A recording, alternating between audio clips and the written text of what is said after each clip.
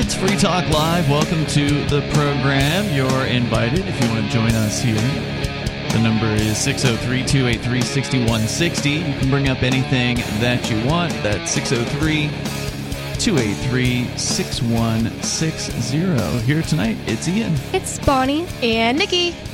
So, we've got stuff to talk about. Aria had some car issues. She couldn't make it in tonight, but there's, of course, crazy stuff in the news to discuss. Nikki, you wanted to talk about home births going on the rise during COVID, which is one good side effect, I think, and we can get into that.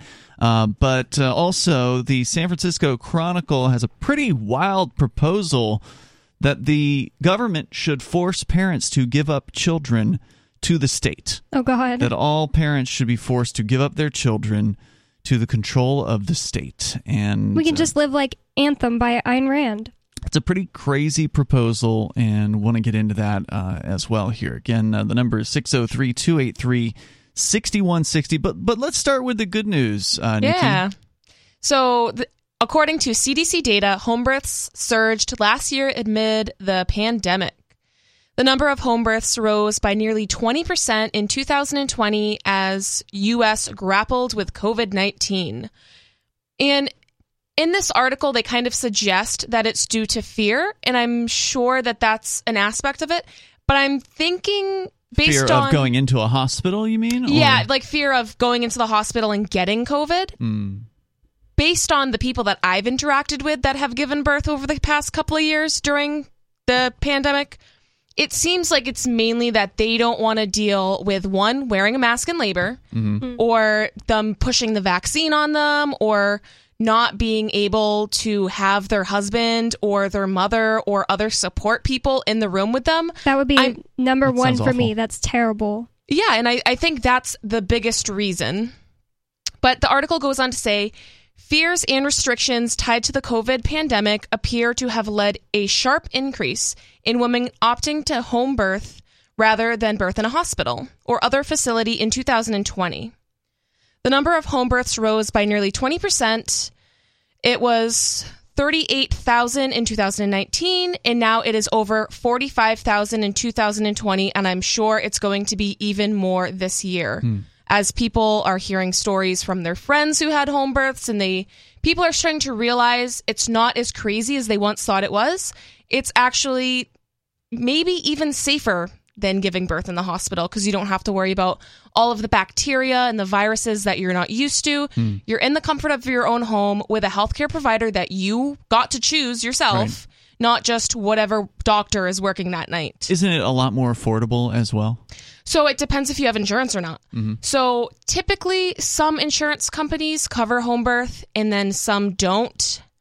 So if you have health insurance, it's essentially kind of free. Like you don't have to pay out of pocket to have a hospital birth. Whereas a home birth would probably run you like $4,000 to $5,000.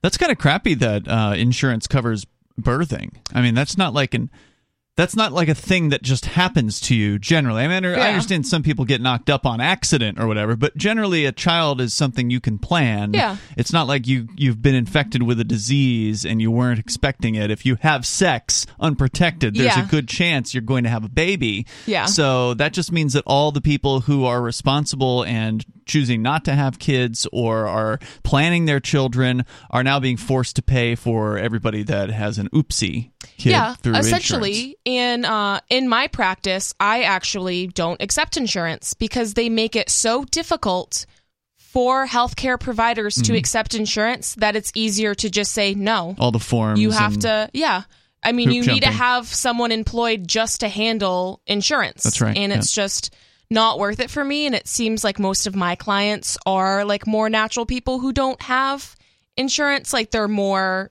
pay up front kind of people. So, I mean, it works for me as well as a lot of other providers. It seems like it would be overall cheaper, even if you didn't have insurance, to pay for people to come over to your house. And, you know, I'm sure you pay for the service and for some of the things that the people will give you. But in a hospital, you're going to be paying for a lot more of unnecessary things. There's tremendous overhead. I'm not and overhead, Yeah, I'm not sure the exact price of a hospital birth, but I'm assuming it's ranging from $15,000 upwards to like 30 if you have a cesarean section. Oh, God. But so compared to $4,000 to $5,000, I mean, that's saving the insurance companies a lot of money. But for some reason, you know, they're tied in so heavily with the pharmaceutical companies and with the hospitals that they don't cover home birth, even though it would save them so much money.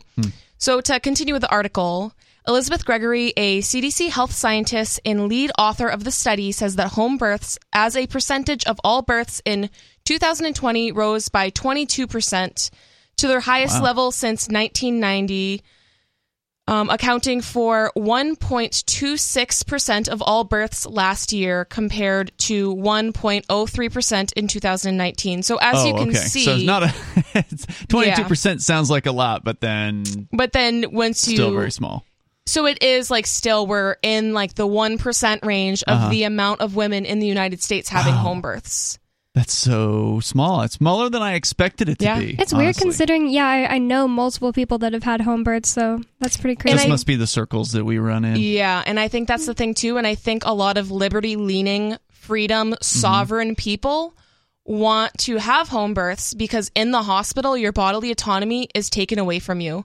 In home birth, we operate under informed consent. So we're not doing things to people without their actual consent. And before that consent is given, we give them all of the information, all of the pros, cons, and possible complications that their choices could lead them down.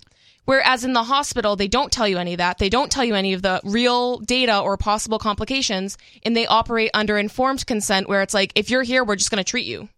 And I've heard stories from a lot of women where things happened to them in the hospital while they were giving birth that they felt really violated by, and nobody give me an asked example them. of that. Like doping you up without your permission, cutting you open. Cutting you bigger.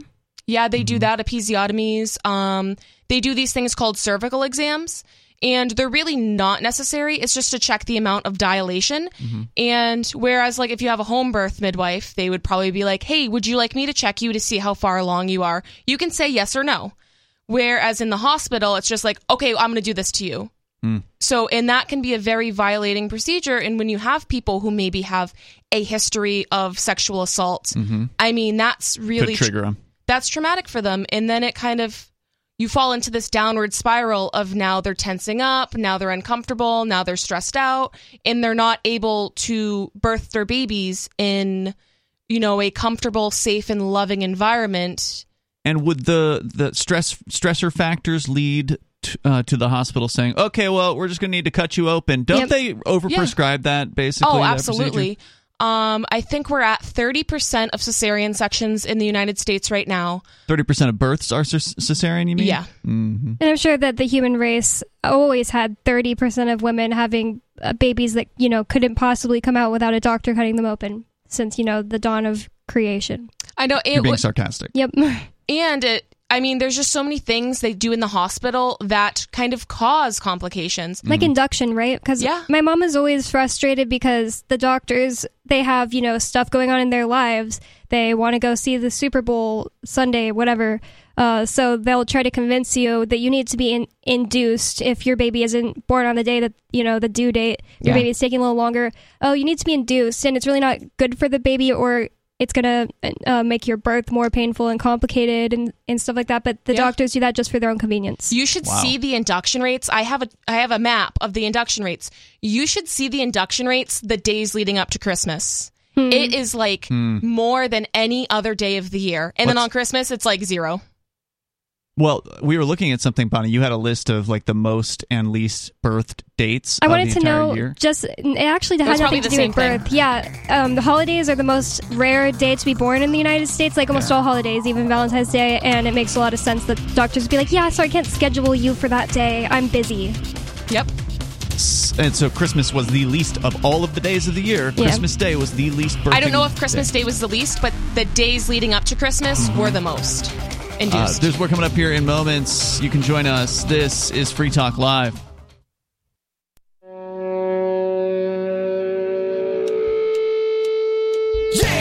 It's Free Talk Live. Phones are open if you want to join us here. The number is 603 603-283-6160. That's 603-283-6160. Joining you in the studio, it's Ian. It's Bonnie. And Nikki. We've been telling you about how Intercoin can help any business and organization launch their own currency or raise money using their own token. And now Intercoin has its own investor token available worldwide, and you can get it on a centralized exchange called xmarkets.com. It's exmarkets.com. Just use an email address to sign up. You don't have to tell them who you are, which is pretty unusual for an exchange. So you can keep your privacy intact. You can then deposit dozens of different cryptocurrencies, including Bitcoin, trade them for Tether, and use that Tether to buy ITR, which is the Intercoin Investor Token. You can learn more about the Intercoin vision over at intercoin.org and buy or sell ITR on xmarkets.com. exmarkets.com. You just might be advancing the cause of liberty around the world. We're going to go to your phone calls and thoughts. Nikki, you started out the show tonight telling us that home births are up 20+% in the last, couple years since COVID, basically. Sounds like a big number, but ultimately it's just going from like 1% to 1.2 something percent. Yeah. But still worth noting and still statistically significant as far as the increase is concerned. And we can continue with that discussion, but Steve wants to weigh in here from Michigan. Steve, you're on Free Talk Live. Hi, yeah. I actually have a baby on the way, and I'm doing a home birth right now. Awesome. Congratulations. I hired a midwife, and you want to do anything that you can to stay out of the hospitals because everything that they do is harmful, essentially. Mm-hmm. They'll take the baby straight away, cut the umbilical cord before the blood is done draining to the baby, which is not helpful. You want to avoid cesarean section at all costs because of the microbiome of the vagina, which actually drastically changes with it just in days before the mother gives birth. And birth should never be induced. The baby will come. It's a very bad idea to induce the baby, do a cesarean section, anything like that. So everything you said is 100% correct. And I'm actually very impressed that you really know your stuff because a lot of men kind of are just like, that's women. Not my department. Yep, that's women's stuff, And I'm noticing a very large increase of men and partners being really, really supportive in birth. I really only see home births, but I've seen some really amazing partners recently just like stepping up to the plate, supporting their wives and attending the prenatal appointments and really listening and wanting to be involved in the birth of their children. So I think that's amazing.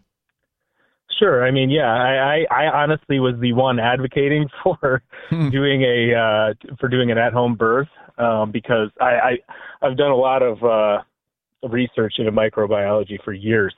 And one of the biggest things is the microbiome of the baby. And if the baby doesn't pass through the vagina, it doesn't get the vaginal microbiome that, like I said, shifts drastically just before the woman gives birth. And in fact, in the hospital, they try to give the woman antibiotics, which etymologically means anti-life, right? Because bios is the Greek word for life.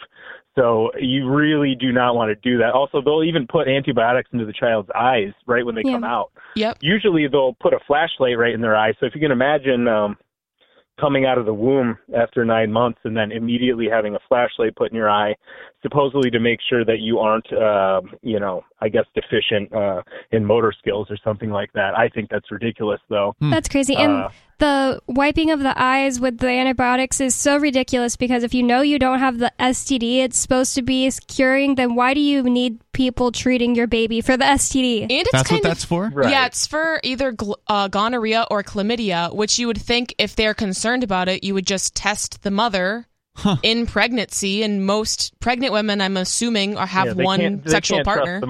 They can't trust the mother.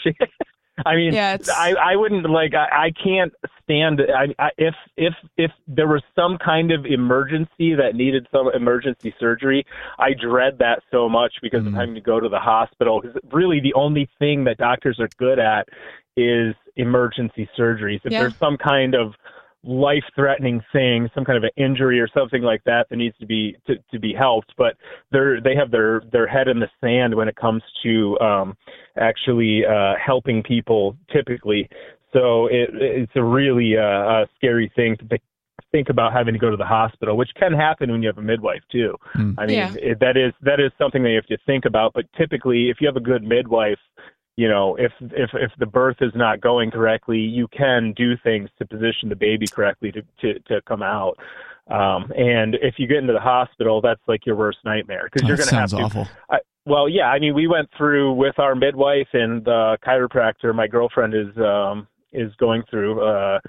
We went through a list of all the things that basically that the government requires midwives to ask you, right? Well, because they have to at least ask you if you want to do these things to poison or harm your baby. Yeah. And you, in the hospital, they just automatically do them, and you basically have to fight the doctors off. That's why a lot of people hire a doula, which, unlike a midwife, a doula basically fights the doctors off so that you could have this experience of childbirth.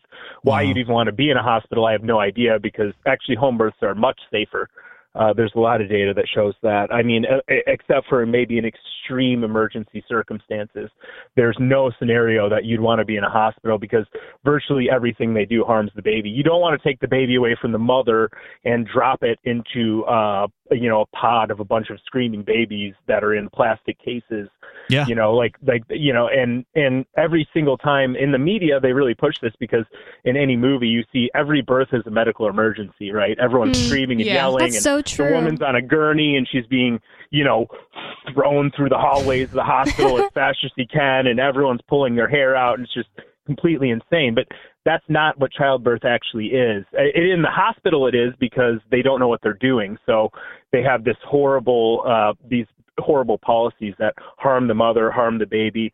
I think they do a lot of long-term damage as well. But you definitely don't want your baby to be injected with, for instance, vitamin K. They try and give injections right off the bat. Even now, within the first week, or maybe even the first day, I don't even know, actually.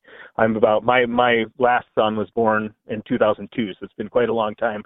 But they try to even give vaccination injections right off the bat. So you really want to stay away from doctors, because they do nothing but impose their doctrine, right? That's where. Yeah, well, you have to remember, this is a business, right? Like, of course they want people to believe in their solutions, and their way is the only way, because if people stop, I mean, if it goes from 1% to 10%, there's a lot of people that aren't going to be using the hospital services, and that's a lot less money rolling into those departments. So it's business. Thanks for the call, Steve. Really interesting.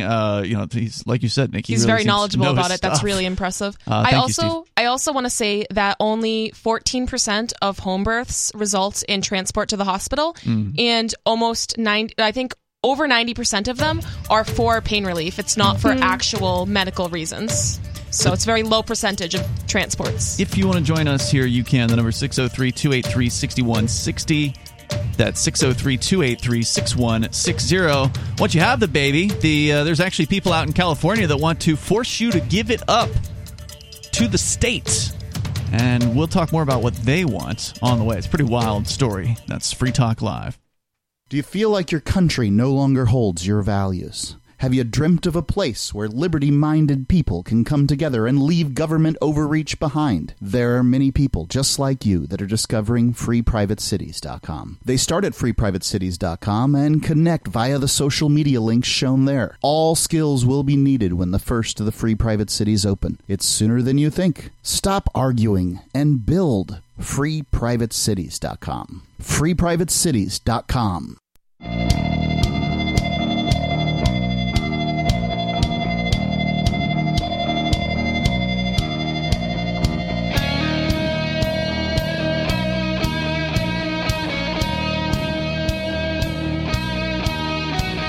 It's Free Talk Live. Phones are open if you want to join us here. The number is 603-283-6160. That's 603-283-6160. And I want to say thanks to Dale, who is a Free Talk Live supporter of the AMPS program over at amps.freetalklive.com. That is our new Patreon.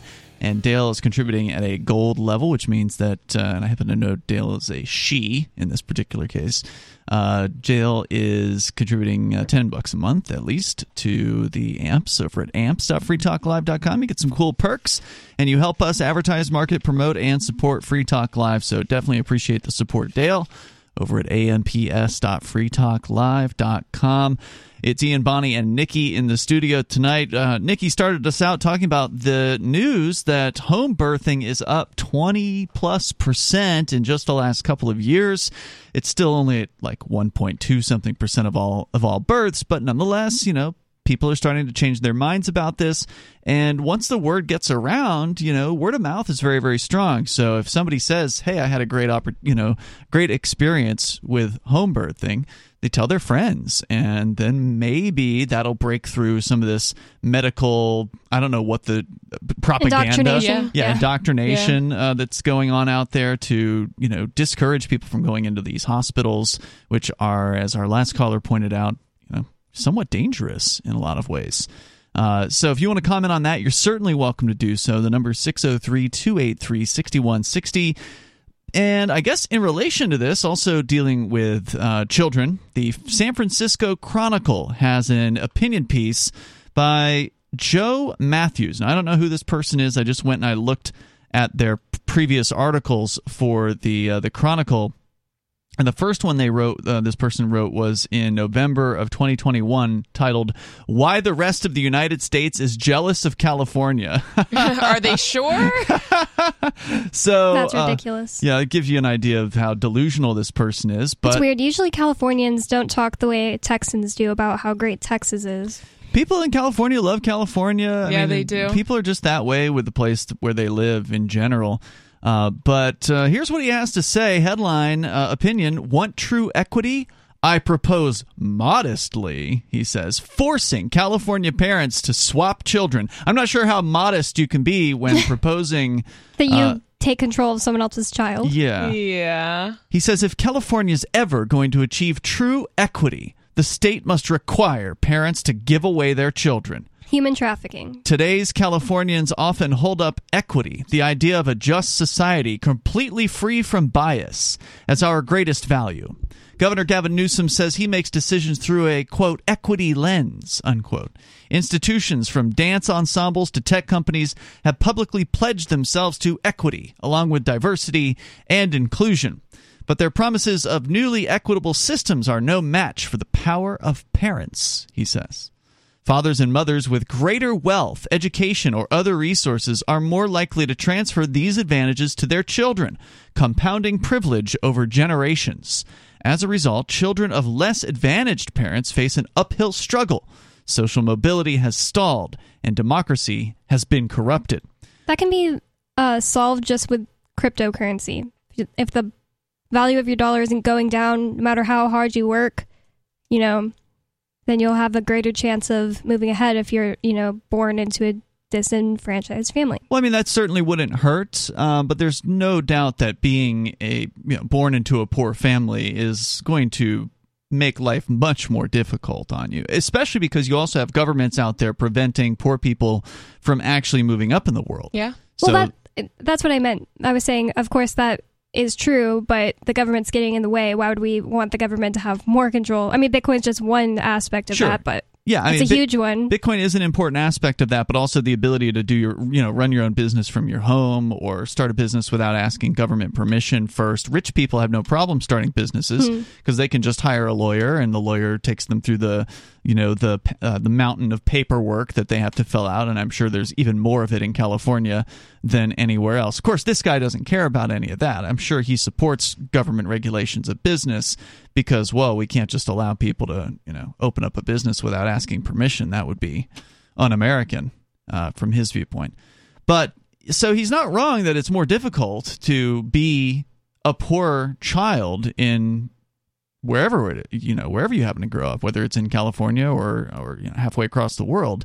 But is forcing parents to give up their children the solution? Yeah, put them in the hands of people who care less about them. Yeah, that doesn't sound equitable to me. It sounds insane. And I mean, it's just amazing that it just goes to show how insane San Francisco is, that the San Francisco Chronicle would even give this guy the space to publish these ideas. But nonetheless, it gives you some clue of how crazy these people are. He says, as a result, children of less advantaged parents have an uphill struggle, social mobility has stalled, and democracy has been corrupted. More Californians are giving up on the dream. A recent Public Policy Institute of California poll found declining belief in the notion that you can get ahead through hard work. Well, yeah, because like I said, if you're working harder and harder every year and not moving forward at all because your dollar is buying less and less and less, then sure. I would give up too. Well, plus, don't forget, California also has loads of taxes and regulations to make it so those who are, of a poorer or lower middle class setting are going to have a much more difficult time. And of course, the point is not to work hard, but to work smarter, right? Like the old saying, you work smarter, not harder. I mean, you can go out and you can dig a ditch as hard as you want, and it's still not going to be as effective as renting, a machine to dig the ditch with. So there's something to be said for, not doing hard work and trying your best to actually avoid hard work. That's not to say you shouldn't have a good work ethic. You should absolutely have a good work ethic. But if you want a job to get done, you need to approach it from a different direction. He says, my solution is simple, and while we wait for the legislation to pass, I'm hoping there isn't this legislation. He doesn't specify that it actually exists, but he says we can act now. The rich should give their children to the poor, and the poor should give their children to the rich. What? Okay, so how would that solve the problem? I thought the idea was to just give all the kids to the government. That's even weirder. I think he's going to get to that. He's saying that while we wait for the government to come up with a program, people should just start swapping children. Wait, go ahead. So either way, there's going to be poor kids. Yeah. Right. It sounds like he's trying to make the point that equity is a fever dream. I think he's saying here that you're right, there's still going to be poor kids, but I think he's trying to somehow break the string of money, essentially. Yeah, like the generational wealth. It's crazy. But it's so crazy that it almost sounds like he's being a parody. He's serious. And so he says homeowners might swap their children with their homeless neighbors. Now, I recognize that some naysayers, hopelessly attached to their privilege, will dismiss such a policy as ghastly, even totalitarian. Well, number one, there aren't as many rich people as there are poor people, so I'm not sure how you're going to affect this swap. Does that mean that rich parents now get 20 kids for every one kid they have? Well, they're so rich they can afford it. Yeah, how does that work exactly? But he says, my proposal is quite modest, a fusion of traditional philosophy and today's most common political obsessions. In his Republic, Plato adopted Socrates' sage advice that children, quote, be possessed in common so that no parent will know his own offspring or any child his parents, meaning that no child would know who his parents were. And this definitely sounds pretty Orwellian, pretty Brave New Worldian, crazy. I mean, and he's also discounting the fact that parents love their children. Like, when you have a child, there is this, newfound love that people have that they've never experienced before. Like, that real, true, unconditional love, that, connection that parents have with their children shouldn't be able to be broken. So, for him to assume that people are just going to give their kids up and it's going to be all hunky-dory is ridiculous. And the person who receives the kid is going to love them as much. Well, that's why he knows it's going to have to be done with force. So that's why he wants the state to be involved, and we'll get deeper into this man's crazy. Again, being published by the San Francisco Chronicle. If you agree with him, though, we'd love to hear you weigh in on this. The number is 603-283-6160. You can join us on Free Talk Live.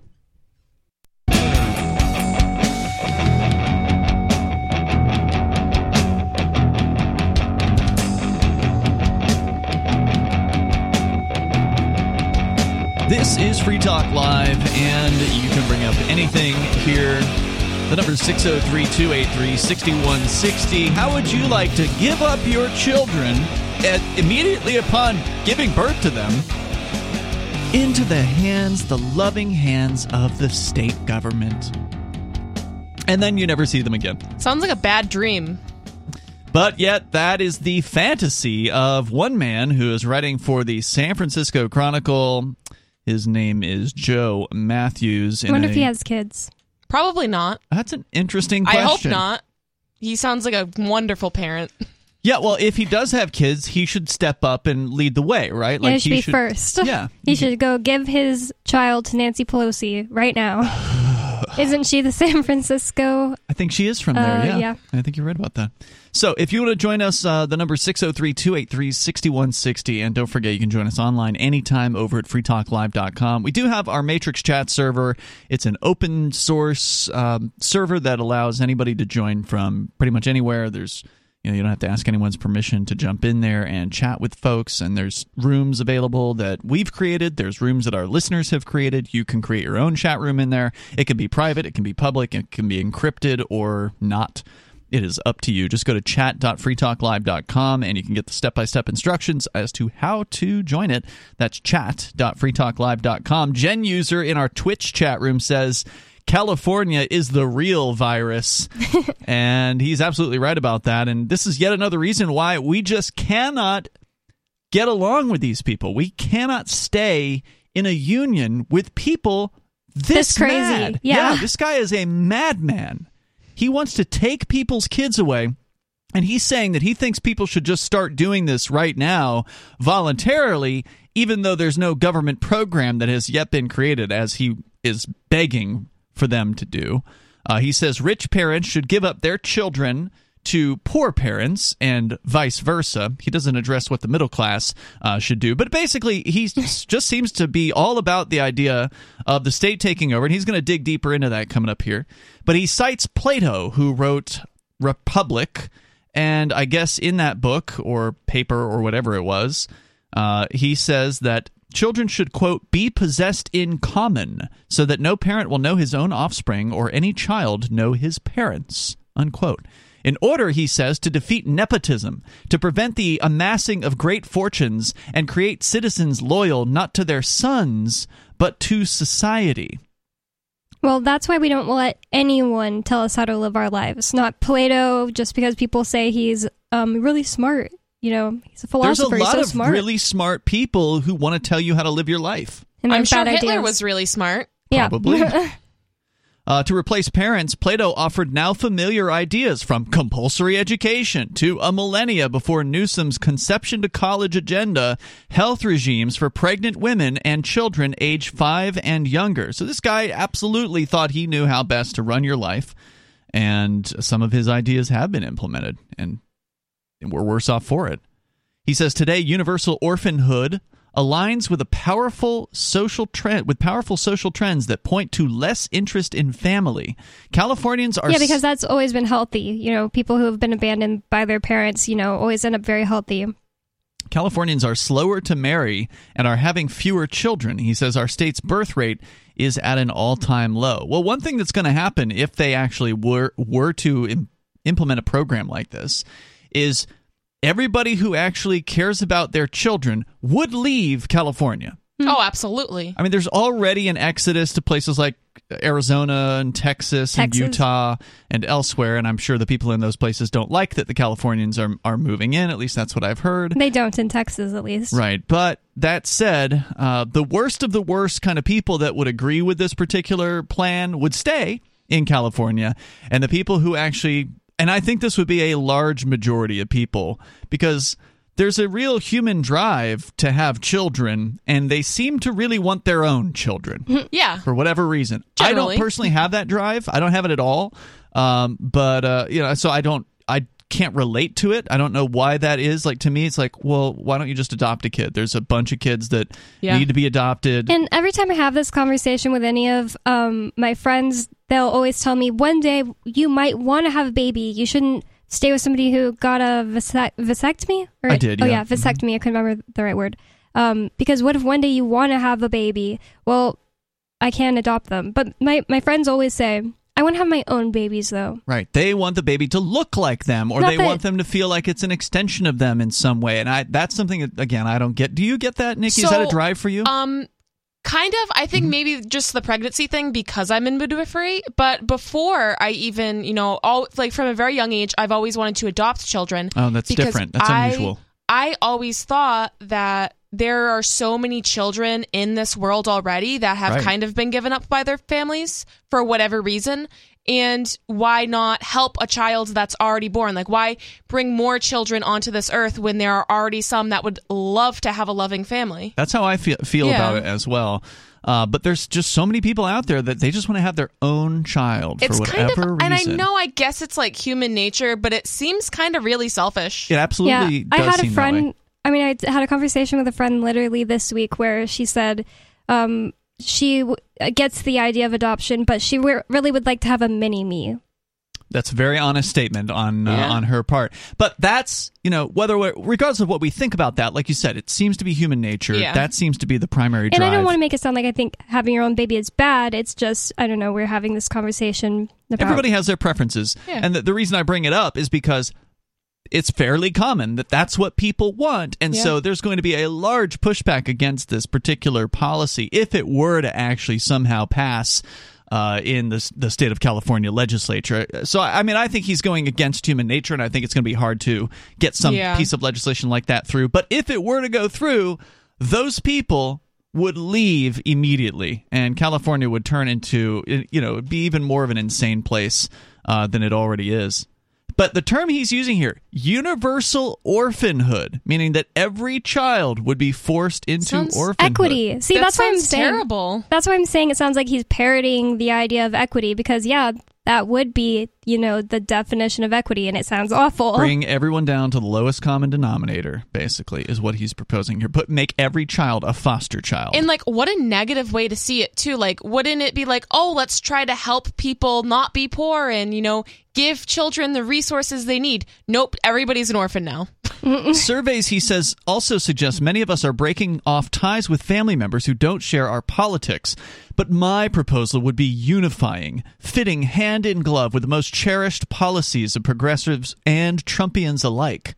He says the left's introduction of anti-racism and gender identity in schools faces a bitter backlash from parents.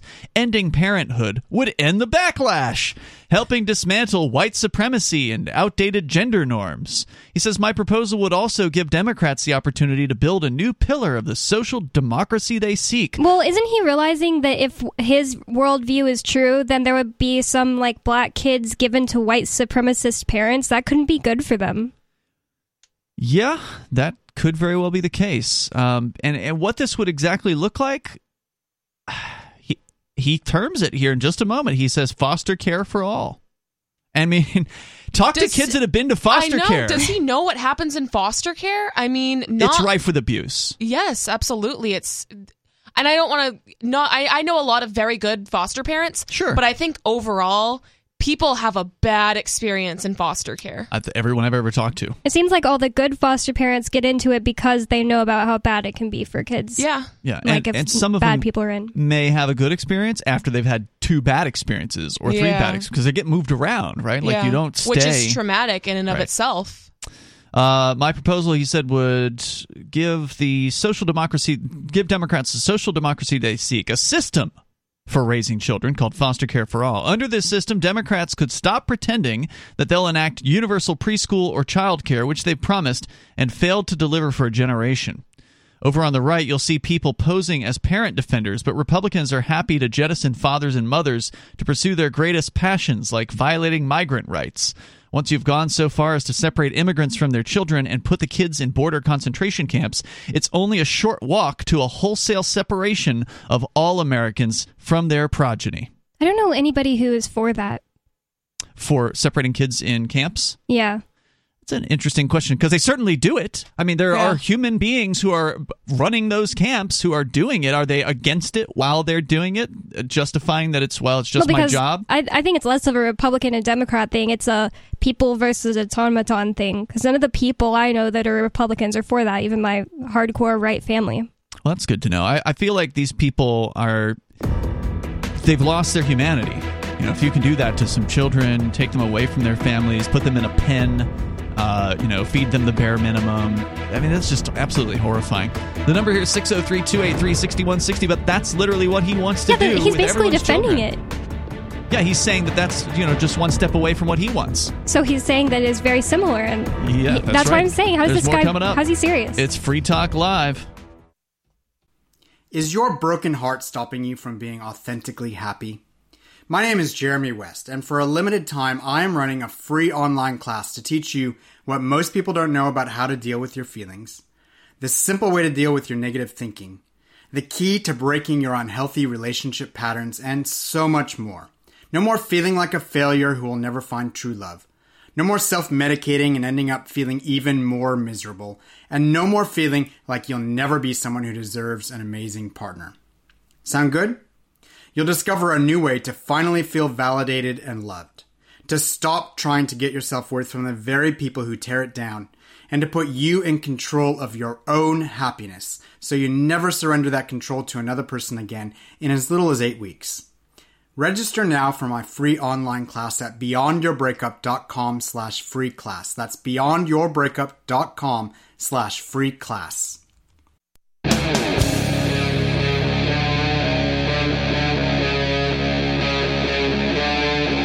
Free Talk Live.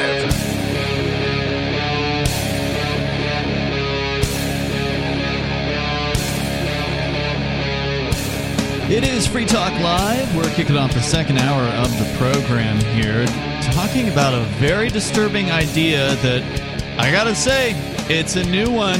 I have not heard of this one before. Universal orphanage, I think was the term that he used in this. It's a San Francisco Chronicle article. Universal orphanhood, I guess, was the term.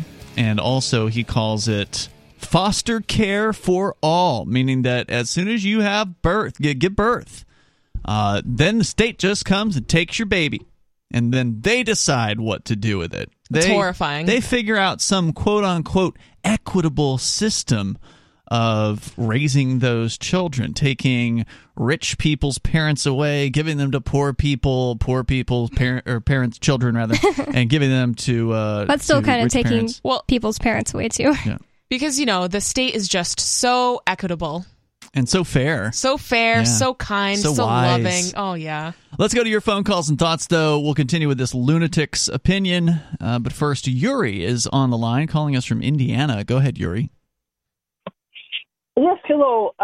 So what I want to say is this, that this idea about this universal orphanage or whatever it's called, it's not new because it's many societies have idea more or less the same, or at least very parallel with it. And one of the examples, of course, the later one, it's the Soviet Union, because they had a lot of crazy ideas in 20s and 30s. Mm-hmm. And I grew up, of course, I was born in Moscow after the World War II. But I still remember the fact that I was told at school where this Stalin portrait was hanging just over the teacher's head, that this is my father and Lenin is my grandmother and my parents is just supposed to provide and grandparents with food and clothing, and I have to report on them. That's why my grandparents, they talk foreign language in front of me, of course, because if I understand and take it to school, it would be total disaster. So grandmother and grandfather speak French, and with my mother, they spoke German. Well, they've been teaching me English. So that works just wonderful. Yeah, I mean, you're bringing up an important point that, in these totalitarian total state societies like Russia or communist Russia, and now today in North Korea, where it's, they're still doing that with the Kims, where they act as though these people who are running the state are gods. They're tantamount to gods, and they should be worshipped and or at treated least your family, as your great grandfather or whatever, and you should love them above no one else. Everyone else is subservient to them. And so you're absolutely right about that. But they didn't go as far, did they, Yuri, as to actually, as a policy, take children from every family who birthed them and then switch them around? That's what's new. I think that's the new proposal here. Well, I would say it's also not new, because what happened in the Soviet Union, like this wave of terror in 1937, and the Golodomor, what it's called here on the West, never heard this word in Russia while I've been living there, in Ukraine in the 2000, late 20s, and all this kind of things. It's happened to be that it became a lot of orphans from all kind of strata of society, and they've been homogenized in orphan homes or whatever it is, And that was total disaster for those people who went through this. So, but weren't those orphans being created because they were putting people to death? I mean, wasn't that why? Not necessarily. Sorry to interrupt. Not necessarily to death. It mostly was the labor camp. Okay. Yeah, but he's where a lot of them died. I still think he's making a good point because people were, for a political reason, getting sent away, and then their kids were just, their kids were being ended taken up by the state. being taken in by the state. No. And that actually, it's not much different than what goes on in the United States with, the government can take your kids away for basically any reason. Yeah. Oh, there was marijuana found in your bloodstream. We're going to take your kids away and give them to someone else. Now your kids grow up, basically orphans. Yeah, I'm not trying to minimize what you're saying. You're bringing up some really good points here. But even in that circumstance, and there were millions of people who were sent to, they were sent to labor camps. A lot of them didn't come home, right? Like a lot of them died in those gulags. But they were sent to those camps, and their children were taken from them. But the party adherents, the true loyalists to the party that weren't executed and weren't sent to the labor camps, and certainly they did eat their own on a lot of occasions, there's no doubt about that, because they were constantly paranoid about the people in their own party and constantly going after them. The classic example of this are the pictures with, Lenin or Stalin in them that had other people in them that Blacked were airbrushed out over the years because they kept killing their own associates.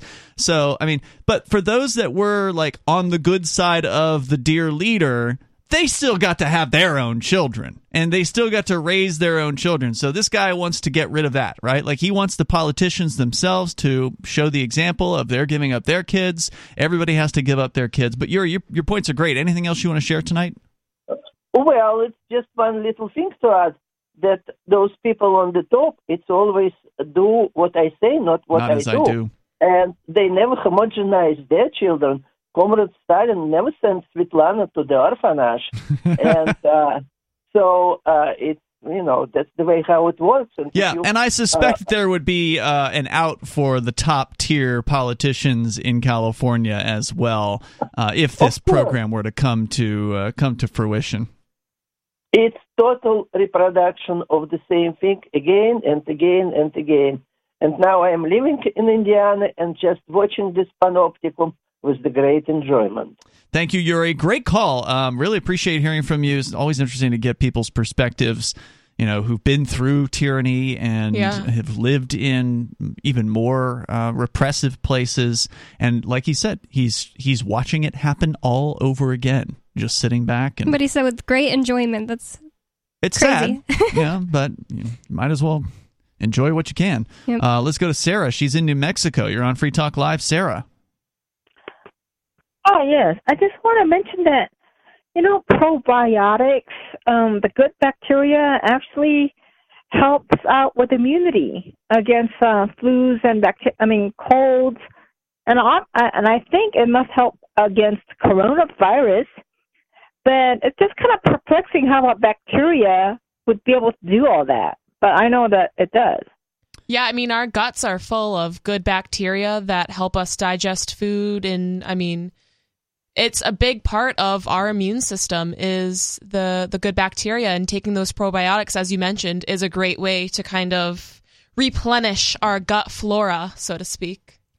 And this is something I learned about recently, Sarah. Bonnie was taking an antibiotic, and you went ahead and got some probiotics at the same time to kind of counter that, because the antibiotics could kill off the probiotics. Is that the idea? Or kill? Yeah, it could kill, or do kill off all your good bacteria. So you take probiotics. The antibacterial. Oh, really? Isn't that supposed to help get rid of your flu? Well, so if you're on antibiotics, it's not going to be for something like flu that's a virus. But if you have some kind of a bacterial infection and you go on antibiotics, you should also pick up some probiotics so you're replenishing, especially as a woman. So you're replenishing your good bacteria at the same time. Yeah, so it's the same strand as that you would get in organic yogurt, right? That's what I was going to ask. Is this similar to just eating yogurt? So there are millions of different types of bacteria. Mm-hmm. Some are good, some are bad. So there's a whole range of different probiotics that you can get to achieve different things. There's women's probiotics, and then there's the probiotics in yogurt. So there's all different types that you can get. Is this something that people? I mean, Nikki, you're a nurse, obviously. Yeah. I'm not asking for medical advice, but just is this something people would want to consider doing regularly? Oh, absolutely. Because I mean, I like yogurt, but I don't take a probiotic. Do you need to supplement with this, or am I fine with? I do, but I mean, to each their own. Like, I don't think it's necessarily like super vital to health, but I know some do recommend. Like, I know some people are really, really into their microbiome. You take a daily kind of probiotic? Yeah, I have a bunch of different kinds. I have some for skin. I have some for, vaginal health. I have some for gut health. So all probiotics? And they're all different types of bacteria. Wow. I only got one, so I don't know which kind it is. It may be more than one in that. Most likely. So thank you, Sarah, for the call tonight. The number is 603-283-6160. Whatever you want to weigh in on, whether it's the government forcing parents to give up their kids across the board. That's the proposal here by the San Francisco Chronicle. It's Free Talk Live.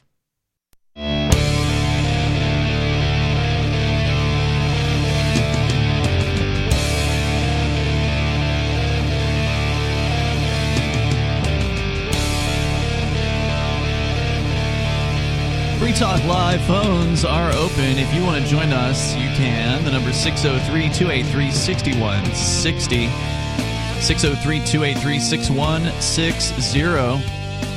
And Free Talk Live is brought to you by Bitcoin.com. And that is where you can go to learn about cryptocurrency like Bitcoin and Bitcoin Cash. They will tell you the basics, and it's important to understand some of those basics because there is a little bit of a learning curve. There's some new ideas that you really ought to get a hold of and understand before you get into cryptocurrency so you can be fully informed.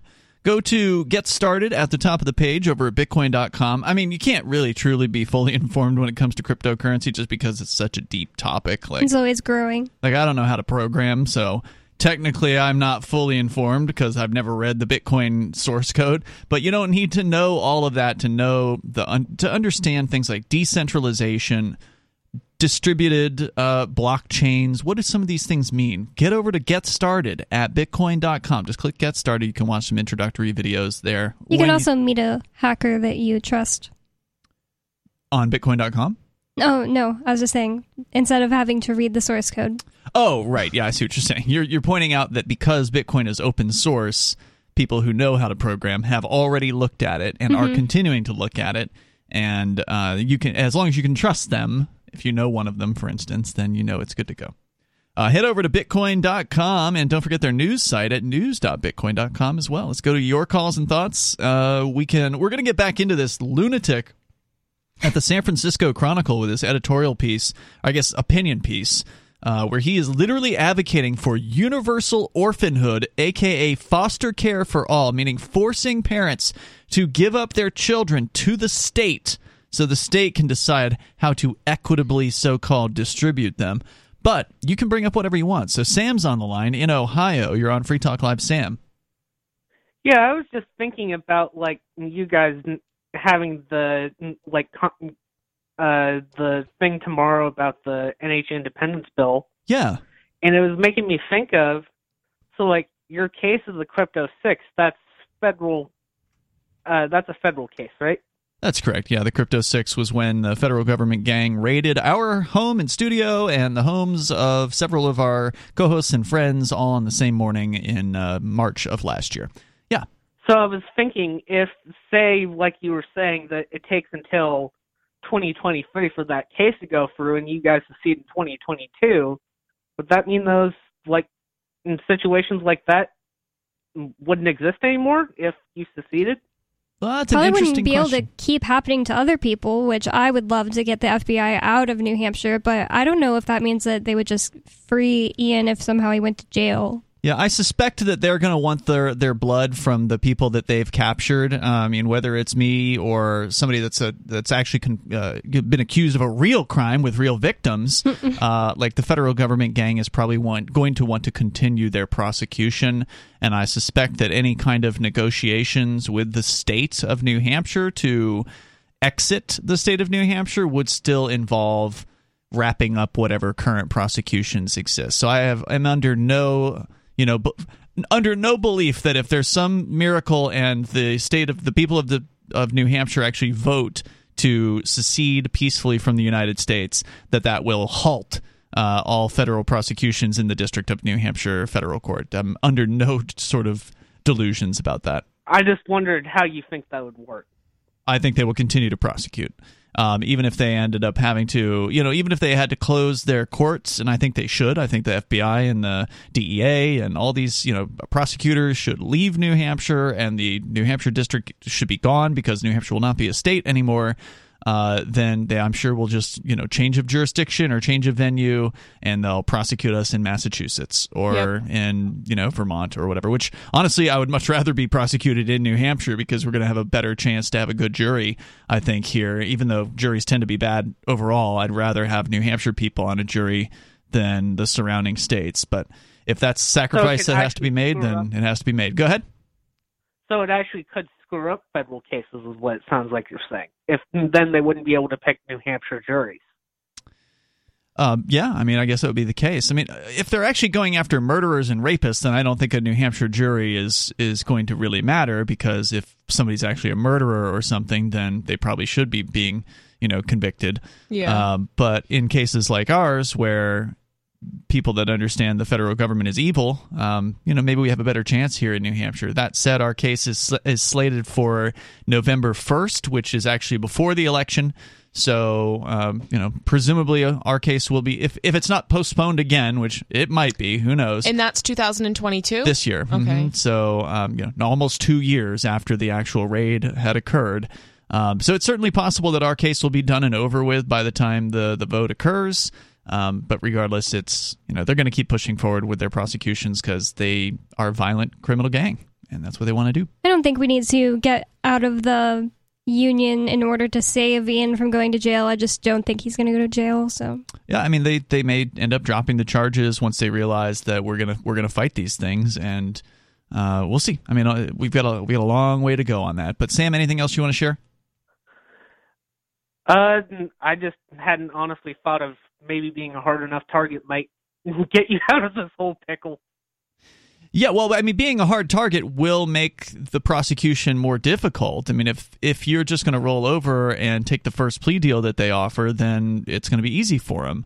But if they know that you're going to fight this and that you intend to go to trial, then that makes their life a little bit more difficult. They're not used to actually having to prosecute cases. They're used to being able to just throw charges at somebody and have them take a plea deal. And so far, no one has done that, although I wouldn't blame them if they did. If for instance, nobody was offered a minor conviction so he could walk away from this and not have to actually testify against anyone else, I suspect he would take it.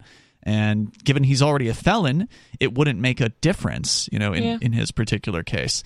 Thanks, Sam, for the call tonight. I appreciate it. Let's go to Joe. He's in Maryland. You're on Free Talk Live. Go ahead, Joe. And by the way, for those who want to learn more about Crypto6, just go to thecrypto6.com. Go ahead, Joe. Hi, Ian. Hi, Bonnie, and hi, Nikki. Hey, Joe. Go ahead. The probiotics, I think Nikki had it right on the head when she said take different probiotics. What I do is I take a multi-strain probiotic, and it's got 16 billion healthy bacteria, and that's the key thing for the good health in the gut. Also, I take something called glucoman and fiber, because when I was in the physical rehab for 9 months, 17 days, they dropped a machine on my foot, cut it open and stuff like that, and I had to go on an IV for 2 months, and it had to be changed 4 times a day. So my gut fiber was, my gut bacteria was destroyed. So right now I'm in the process of repairing that. And then if you want to enhance your immune system, when I have my family on, it's vitamin D3, zinc, selenium, elderberry, and vitamin C. And then you have a good, really good multivitamin, nothing like one day or spend some junk on, or junk you buy on the store. And that's how you basically start with your immune system. Joe, thanks for the call. Thanks for sharing your experience here tonight. Nikki, what are your thoughts on Yeah, everything he said is pretty spot on. Good idea. All right, thank you, Joe. Definitely appreciate it. There's more coming up here in moments. The number is 603-283-6160, and you can join us on Free Talk Live. Free Talk Live's video archives have been on LBRY for years. LBRY is an uncensorable, decentralized, blockchain-based media sharing protocol, and we're big fans of it here on Free Talk Live. In 2020, LBRY launched Odyssey, a video sharing website to compete with YouTube, and it's really taking off, now with over 1 million channels, many of whom are disaffected YouTube creators. During YouTube's crackdown for not towing the government line on COVID, the Free Talk Live YouTube channel started receiving strikes and could be completely taken down at any moment. Thankfully, Odyssey started offering live streaming, so we're now streaming live every night and posting our video archives permanently to Odyssey. You can watch live or anytime on our Odyssey channel by visiting video.freetalklive.com. If you want to go all in, download the desktop app at lbry.com, and then every video archive you watch, you'll help seed and keep it online forever. At minimum, we ask you visit video.freetalklive.com and follow us on Odyssey today. video.freetalklive.com.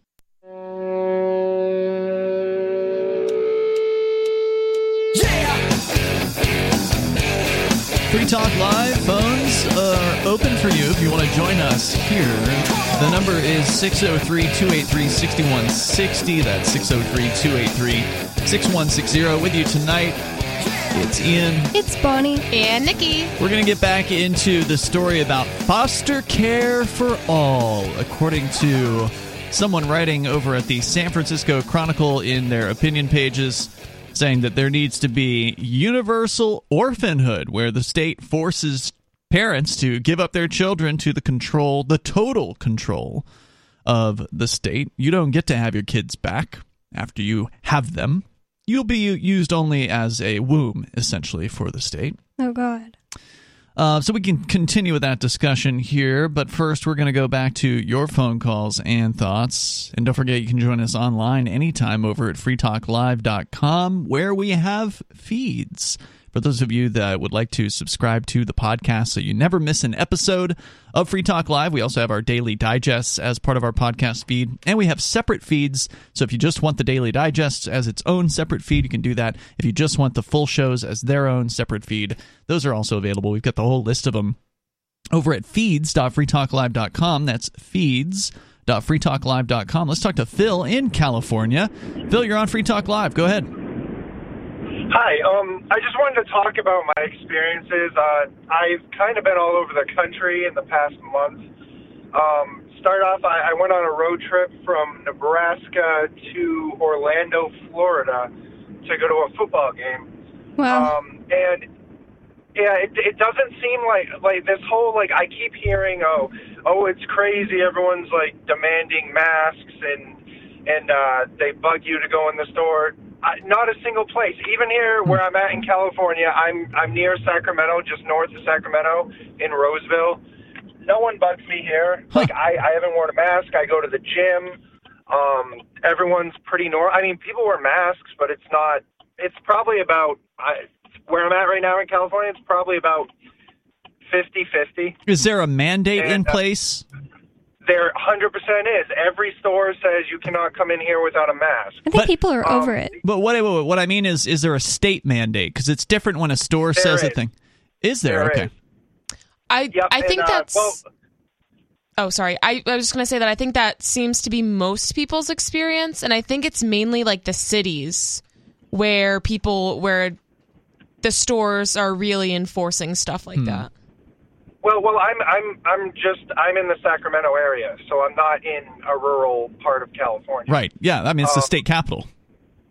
Yeah, exactly. Mm-hmm. And the thing is, but one thing that we have here, I know that this actually holds weight. The sheriff came out and said they're not going to enforce it. So okay. I don't know if that's a good strategy or whatever, but... I think people just don't want to fight about it anymore. I went on a road trip from Utah to Alabama earlier this year, and my family, they were ready to put on a mask everywhere we stopped, and I was like, just don't wear a mask and walk in and see what happens. Like, because the sign on the door would say you must wear a mask, and everywhere, I never put on a mask the whole time. I mean, except when I flew back on the airplane. Yep. Because if you just don't wear a mask and walk in confidently, people don't feel like fighting you over it. They just want to do their jobs because they're not, paid employees of the state who it's not their job to mandate people wear some crap on their face. So I think most people are over it. Yeah, I agree. I mean, I'm going to test it out. I'm actually going to be in Boston next week. Good luck. To visit. Yeah, I don't know how it is because I'm hearing that there are businesses that aren't asking anything there. They're not asking for our... Don't they have a mandate now for vaccinations in Boston? Didn't they just pass that? They do. Mm-hmm. Some places are enforcing it. Some places aren't. Have you been there? How do you know? I have a lot of friends in Boston, so... And I have clients that live... that's part of my service area as a student midwife. So some of our clients live right outside of Boston, and she's a huge anti-vaxxer, and she was freaking out. So I told her to move to New Hampshire. Yeah, I mean, why not? I'm like, maybe you should sell your house. Seller's market, Phil, let us know how it goes out there in Boston. Feel free to give us a call from there. Anything else you want to share tonight? No, that's pretty much it. I'm going to see what's up in New Hampshire because I am from New Hampshire. I've called you guys a few times. Oh, wow. I was in Utah. A couple of years ago during the height of everything, and I gave you guys an update from there. Okay, cool. Well, I don't know if you remember. Yeah, so, yep. Should go to the calendar and see if there's any Liberty meetup events you're interested in. Yeah, the Free State Project has a pretty good calendar. You can go to calendar.shiresociety.com. That'll take you to the Free State Project, their calendar. And then there's just a ton of stuff in southern New Hampshire. So while you're in Boston, it's a pretty short trip up the road to come and see some people who care about freedom. Yeah, my mom lives in Nashua, so I'll be up there. And I played poker with some of the guys up in Dover. So nice, very cool. Yay, Phil. Thanks for the call tonight, man. Good luck in your travels, and I appreciate hearing from you. Thanks for the update. Yeah, 603-283-6160. That's 603-283-6160. I'd be really interested to see what his experience is in Boston. I'm hearing all different things from people. So I know in a homeschooling Massachusetts group that I'm in, all the moms were freaking out because this was the last week to go to the Museum of Science before they're requiring vaccination and masks and stuff. So, oh yeah, I remember going to science museums. Those were so much fun as a kid. They always have interactive displays, and now you gotta be an obedient serf. I know there was a story about how the Holocaust Museum somewhere was requiring vaccine Illinois. passes. Yeah, we covered that one. How ironic. So. Back to the story here from California, San Francisco Chronicle, a lunatic named Joe Matthews actually advocating for what he's describing as foster care for all, or universal orphanhood, meaning that all parents would have their children taken from them, and then the state would decide what to do. And he's justifying this, and he's saying that he thinks that people on the left and on the right could easily be brought on board with supporting this. He gives a couple examples, and then he gets to what he says are the pro-lifers. He says the idea of universal orphanhood dovetails nicely with a conservative campaign to end Roe versus Wade and all abortion rights. In fact, a suggestion from Justice Amy Coney Barrett in a recent Supreme Court hearing on a case that could overturn Roe inspired me to write this column. He says she posited that abortion rights are no longer necessary because all 50 states now have safe haven laws that allow women to turn their babies over to a fire or police department after birth. He says my proposal would merely make mandatory such handovers of babies to the state. What about people who don't want to give birth? Well, I don't think that they're talking about forced insemination, but that could very well be a next step. People who got pregnant and then don't want to give birth and want to have an abortion. Yeah. Oh, yeah, that's a valid point. So he says, my proposal would merely make it mandatory for all births. He says, perhaps such coercion sounds dystopian, but just imagine the solidarity that universal orphanhood would create. Yes, it would make every child hate life. Equally. Right, it would make them all go through the foster system, which would just suck and be awful and likely, subject them to abuse. He goes on, so he says, wouldn't children raised in one system find it easier to collaborate on climate change and other global problems? Probably even not. Kids who are all raised in the same system of public school don't end up just liking each other, getting along, and wanting to work towards public school. Usually they say, this place sucks. And they fight each other. Yeah. They form cliques, and they hate each other. You know what, guys? That must just be their parents' fault. No, it's the system. If they didn't have any parents, it would be fine. So insane. I mean, has this guy ever been to government school? If this guy wants to know exactly how this would turn out, he needs to read Anthem by Ayn Rand. Now he says, I don't expect universal support for universal orphanhood. A few contrarians lost in the empty chasm between American extremes. You don't want to give your kids away to the state. You're just a contrarian. Right. Might object to this rational proposal, he says, on emotional grounds. They might argue that pursuing your own conception of family is fundamental to freedom, or that our differences and biases, for all the damage they can do, also give human life much of its meaning. Now I am wondering if he's got his tongue in his cheek on this. Cheek. This is a parody. If not, this man is seriously actually crazy, but... There's a little bit more here. We'll share it with you coming up here. The number is 603-283-6160. That's 603-283-6160. Is this guy for real?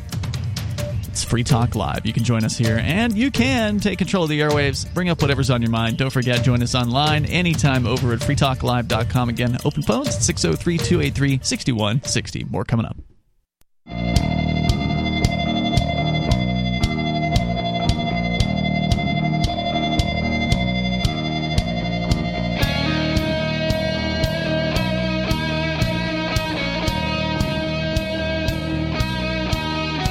This is Free Talk Live, and you can bring up whatever you want here. Your thoughts on universal orphanhood. The editorial piece, or rather opinion piece, posted over at the San Francisco Chronicle by Joe Matthews, which sounded really serious right up until the last paragraph. And Bonnie, you had predicted that this was actually tongue-in-cheek, that this guy was being sarcastic or heavily parodying this idea. I might still be wrong. He might just be this crazy. And I do wonder if the San Francisco Chronicle published this because they thought he was being serious. Which is maybe even scarier. That would be really funny, though. Knowing that, a lot of people are just going to read the first paragraph or the first the maybe title. Maybe just the headline, Just the headline. And at the very end, after paragraphs, a full-length opinion piece advocating that the state should take everyone's children from them and force them all into the foster care system. Basically, jumble them all up and send them back to, different parents at the state's discretion. He literally said jumble them all up. Until then, just rich people should give their kids to the poor, poor people to the rich. Yeah, well, he said that people should do that prior to the state voluntarily. Implementing a program. And he sounded very, very serious about it until the very last moment here, where I'm just going to repeat this last paragraph. He says, I don't expect universal support for universal orphanhood. A few contrarians lost in the empty chasm between American extremes might object to this rational proposal on emotional grounds. They might argue that pursuing your own conception of family is fundamental to freedom. Of course, we all know that if you care about freedom, you shouldn't live in California to begin with. But secondly, he says, or that our differences and biases, for all the damage that they can do, also give human life much of its meaning.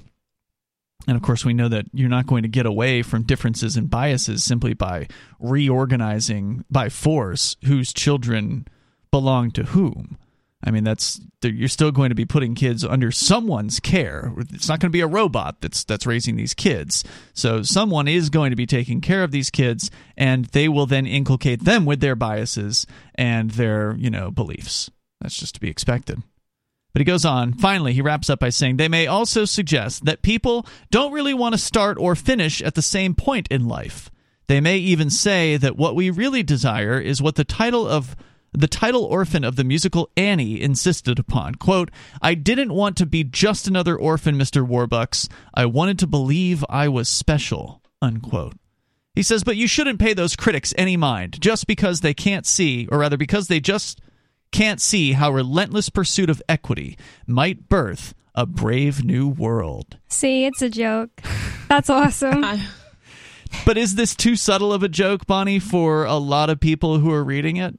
I don't know if a lot of people will get it, but I love the way that this was written, because he starts off and you really believe that he is serious. I really believed it. Just taking, I did, yeah. Taking I mean, it's California. It's in a California newspaper. This insane, especially San Francisco. Yeah. I mean, come on. He's taking the idea of equity to its logical conclusions. Like, people think, oh, equity is just great. Equality for all is just great. Everybody should be equal. But if you take that to its logical conclusions, you get psycho ideas like what this guy is proposing. Right, which would essentially mean everybody's equally poor. And everybody is forced into this crap can system. He kind of played this character that just was pretending to completely believe that what he was saying wasn't crazy in the name of equality. That's pretty funny. And I feel like that's kind of how communism plays out, because people are like, oh, equality, like, it's going to be great. We're all going to be on, like, level playing field. That's what they say. That's what Sarah says. Yeah, but the easiest way to do that is not everybody's rich and prosperous. Right. It's going to be everybody's poor and starving. And that's how it always happens. And it's just a cycle that keeps on going. So I don't know why people would think it would be different if it happened in the United States.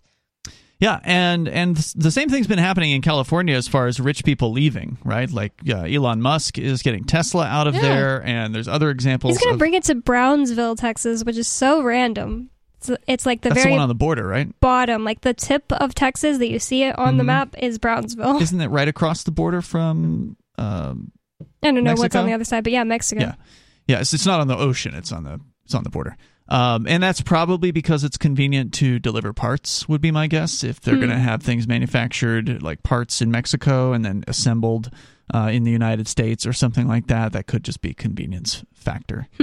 But yeah, I mean, the people who are the wealthy producers in California, the worse things get there, the more they're going to just say, all right, we're packing up. I mean, to move an entire mega corporation or a manufacturing facility is no cheap task, right? Like, you've got to move an entire, like, car manufacturing facility, if that's what he's moving. I'm not really sure exactly what it is, but whatever it is he's moving, it's not going to be cheap. You've got to move all those employees, and some of them aren't going to come with you, and then you've got to move the actual equipment over, and some of it's probably very custom equipment, so it's probably got to be moved delicately.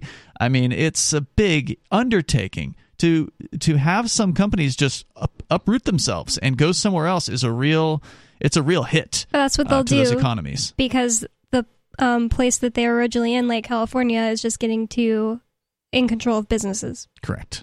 It's just that bad. I have a feeling that California is going to be looking pretty bleak and very destitute very soon as these big wealthy companies are moving out. I mean, even just look at LA. The majority of LA is like homeless people in tents, like Skid Row. I mean, it's not a good place to live already. Have you seen the train tracks out there? The stories about the train robberies? Where there's just boxes of Amazon packages and TVs, and all this stuff has been thrown off of these trains as they've been slowing down to go through certain areas. Just these crazy people are coming on, just boarding the trains, snapping locks off of shipping containers, and literally just throwing thousands of dollars of inventory to their friends who are waiting down below. It's insane. And so now the Union Pacific Railroad is talking about avoiding Los Angeles entirely. Yeah. Moving their operations somewhere else. I mean, there's only so many different rails that you can go to, but they're saying, we're done here. I mean, it's not even worth hiring the security. They don't want to have to shoot people off their trains. Yeah, I mean, it's awful. So, I think you're right. California is a pretty bleak-looking place, but the Californian Libertarian Party members should just stay there and tell people to become libertarians, and it'll be fine. Yeah, that'll totally work out super, super well. Yeah, I don't understand that mentality, but I think it just has to do with the object at rest stays at rest thing. They don't. It's hard to get somebody to uproot their life and move somewhere. I would divorce my wife if my wife was the reason that I couldn't leave. Oh, she doesn't get liberty. Okay, well, she doesn't get me. I'm out. Yeah, it's tough. It's a tough call. I mean, in that case, it's easy to say that, Bonnie, but those people, they probably have some sort of a bond. They probably love each other. Right? And so that would be really frustrating, though, to have someone who, but my job's here. Well, look, you can get a job anywhere. I couldn't imagine being in a relationship with somebody who didn't get liberty. Yeah. I mean, you don't I like being a freedom. slave. You like being a slave? I don't get that at all. Well, but here's the thing. There's people who get liberty, but they still want to stay in California. Yeah. And they like the weather, or they have a job that they really like, or their mom lives there, or I whatever. can't imagine thinking that it's not going to get worse. Like, that's totally delusional to think that California is going to get more free. San Antonio closed the gay bars and I was out. And the last time that I was there, a lot of stuff is open, but I can't imagine just staying there thinking, oh, that would never happen again. Mm-hmm. It happened once. Why wouldn't it happen? Why wouldn't it happen again? It happened so easily. There was no fight. Everybody was just like, we're doing this. Do it. We'll do what we're told. I had like one friend who I kind of thought was crazy at the time because he was like, no, this is ridiculous. I'm going swimming and like tearing down caution tape and stuff like that. That's and just awesome. doing it. And I was like, yeah, he's crazy. True activism. Mm-hmm. There was there's a lady running for the chairperson of the Libertarian Party nationally who debated Jeremy Kauffman, who's a Free State Project board member at the last Porcupine Freedom Festival. It was a really interesting discussion because she was advocating for the Libertarian Party as the solution to bringing liberty to the United States. And Jeremy, of course, was advocating for the Free State Project, the migration of freedom lovers to one geographic area. And in my opinion, Kauffman cleaned this lady's clock on this particular debate. I agree. I listened to it with him. Yeah, it was really interesting. And this woman is one of these California people who lives in L.A. and is planning to stay in L.A., and one of the California people called into this show a few months ago and started talking about how they're going to sue the city of Los Angeles, and all they need is to raise $200,000, and then they're going to be able to, they're going to be able to put the government in their place. And it's how delusional! How could you possibly believe that? How could you believe that you're going to be able to change Los Angeles? With $200,000, those government goons are being paid off with a lot more than that. With your little gang of libertarians that, what are there, maybe 20 libertarians in Los Angeles or something like that? It's ridiculous. But there's more coming up. You can share your thoughts with us. Hour number 3 is on the way. This is Free Talk Live, 603-283-6160. Join liberty-minded voluntarists, anarchists, and libertarians from June 27th through July 3rd for the 6th annual Fork Fest at Rogers Campground in the beautiful White Mountains of New Hampshire. Fork Fest is a fork of the Porcupine Freedom Festival, which sold out for the first time in 2021. Fork Fest takes place the week after Pork Fest, but Fork Fest is decentralized, which means that there's no ticket cost and no one is in charge. All you have to do to join the fun is reserve your camping site, RV site, or motel room with Rogers Campground for June 27th through July 3rd. There's no better place to celebrate Independence Day than around other freedom-loving activists in the Shire. You can find out more at the unofficial website, forkfest.party. You can also connect with other attendees on the Forkfest Telegram and Matrix chat rooms, as well as the Forkfest Forum. You can find links to those at forkfest.party. We hope to see you there. Forkfest.party.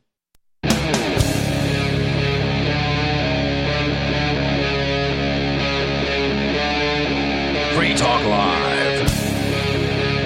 It is Free Talk Live. We're kicking off the third hour here. The phones are open if you want to join us. The number is 603-283-6160. That's 603-283-6160. And, of course, you can bring up whatever's on your mind. Coming up, a state representative is lashing out against the idea of independence.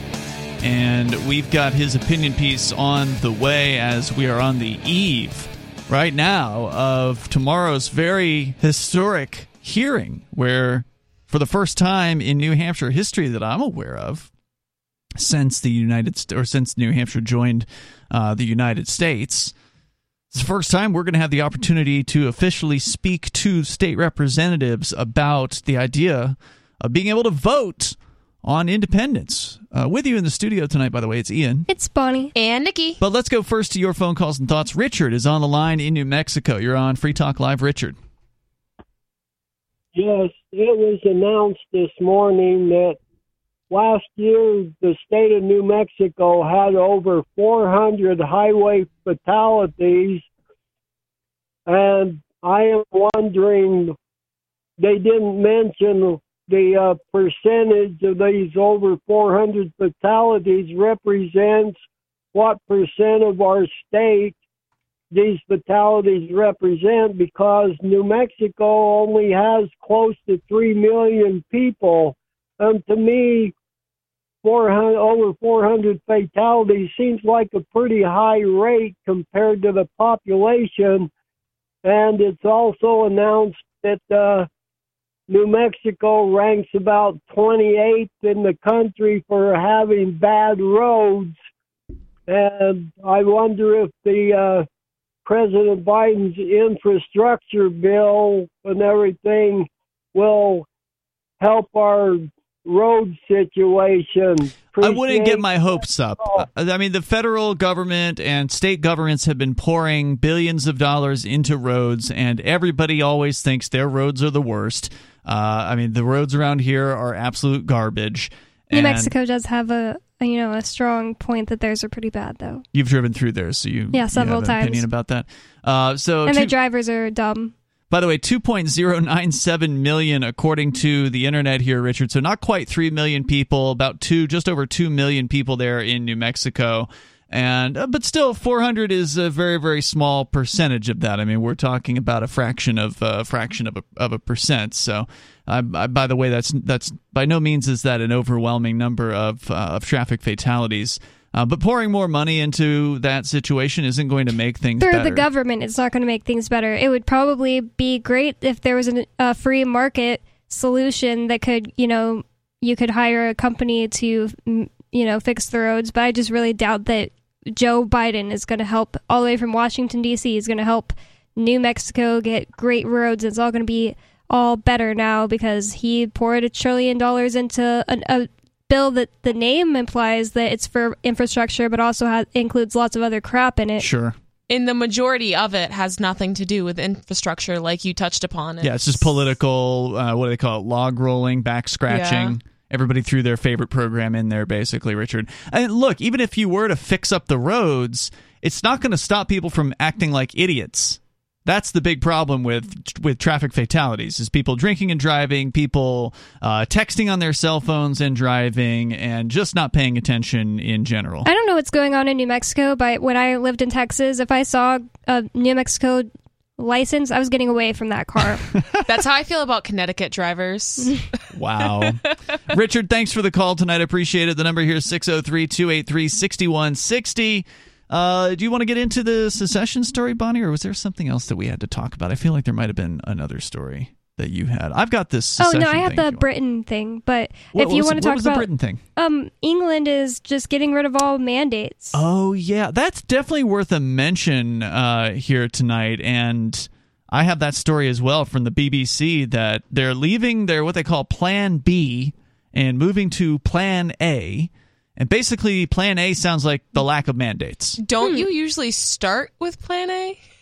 I guess. Yeah, Plan A would have been the more freedom-oriented stuff. And I guess that's good. I didn't hear that part. I thought they were just getting rid of the mandates. Yeah, and that's what they're doing. Plan B measures would go to Plan A, which means that mandatory COVID passports for entering nightclubs and large events will go away. Nice. Although organizations could still choose to use the COVID pass if they want. People would no longer be advised to work from home and should discuss returning to their offices with their employers. Face masks will no longer be mandated, though people are still advised to wear coverings in enclosed or crowded spaces.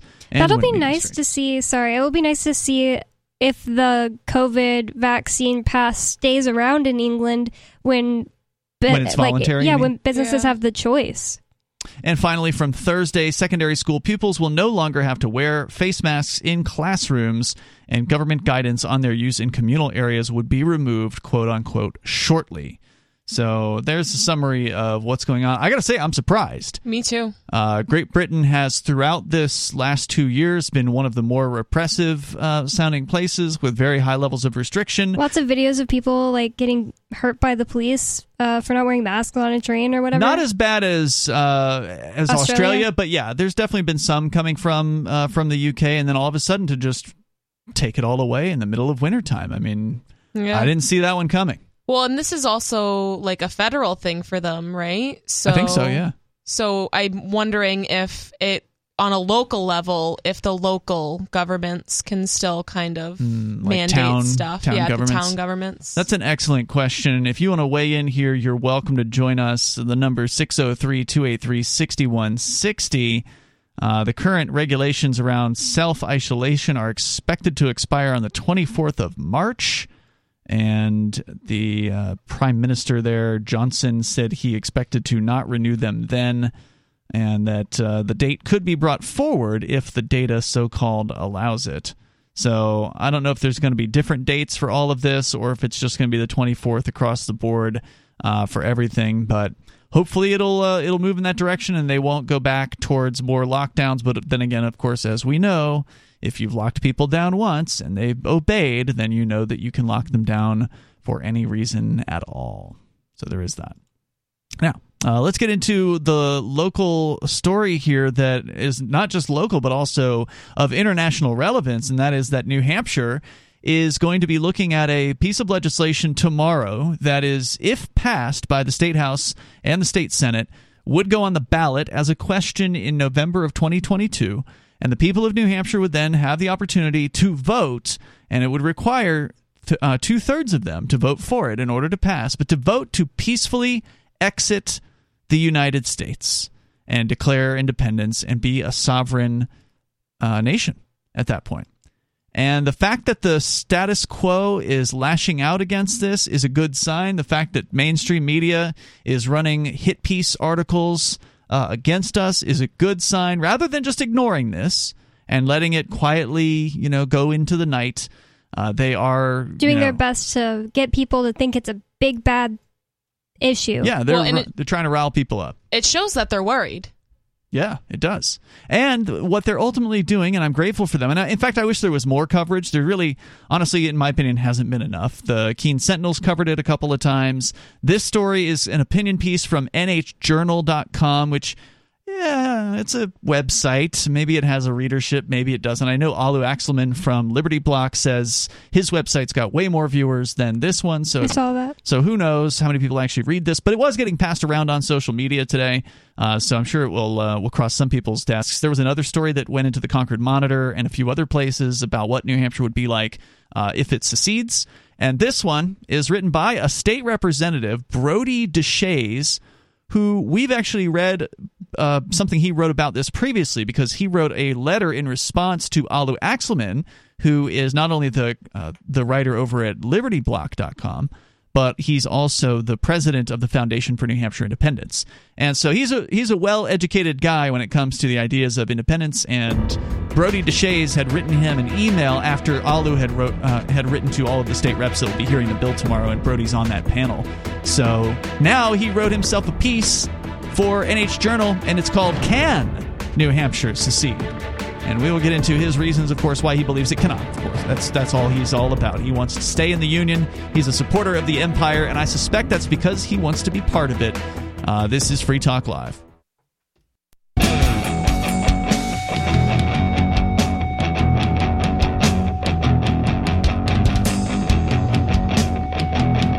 It's Free Talk Live. The phones are open if you want to join us here. You can take control of the airwaves and bring up whatever you want.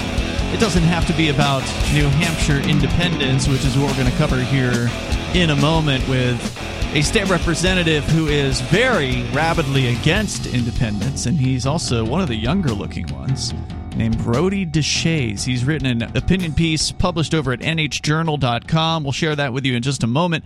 And if you want to help out some people who are in serious need of assistance, people who are in what's considered extreme poverty. We're not talking about American poverty. We're talking about, like, Kenya, Bomet and Kalifi counties, people who have to walk miles to just get water that they can drink on a daily basis. So if you want to help some people out that really need help, Give Directly can do that. They are the first nonprofit that allows you to give money directly to people living in extreme poverty. They locate recipients who are in need, and they use mobile money to send them cash with no strings attached.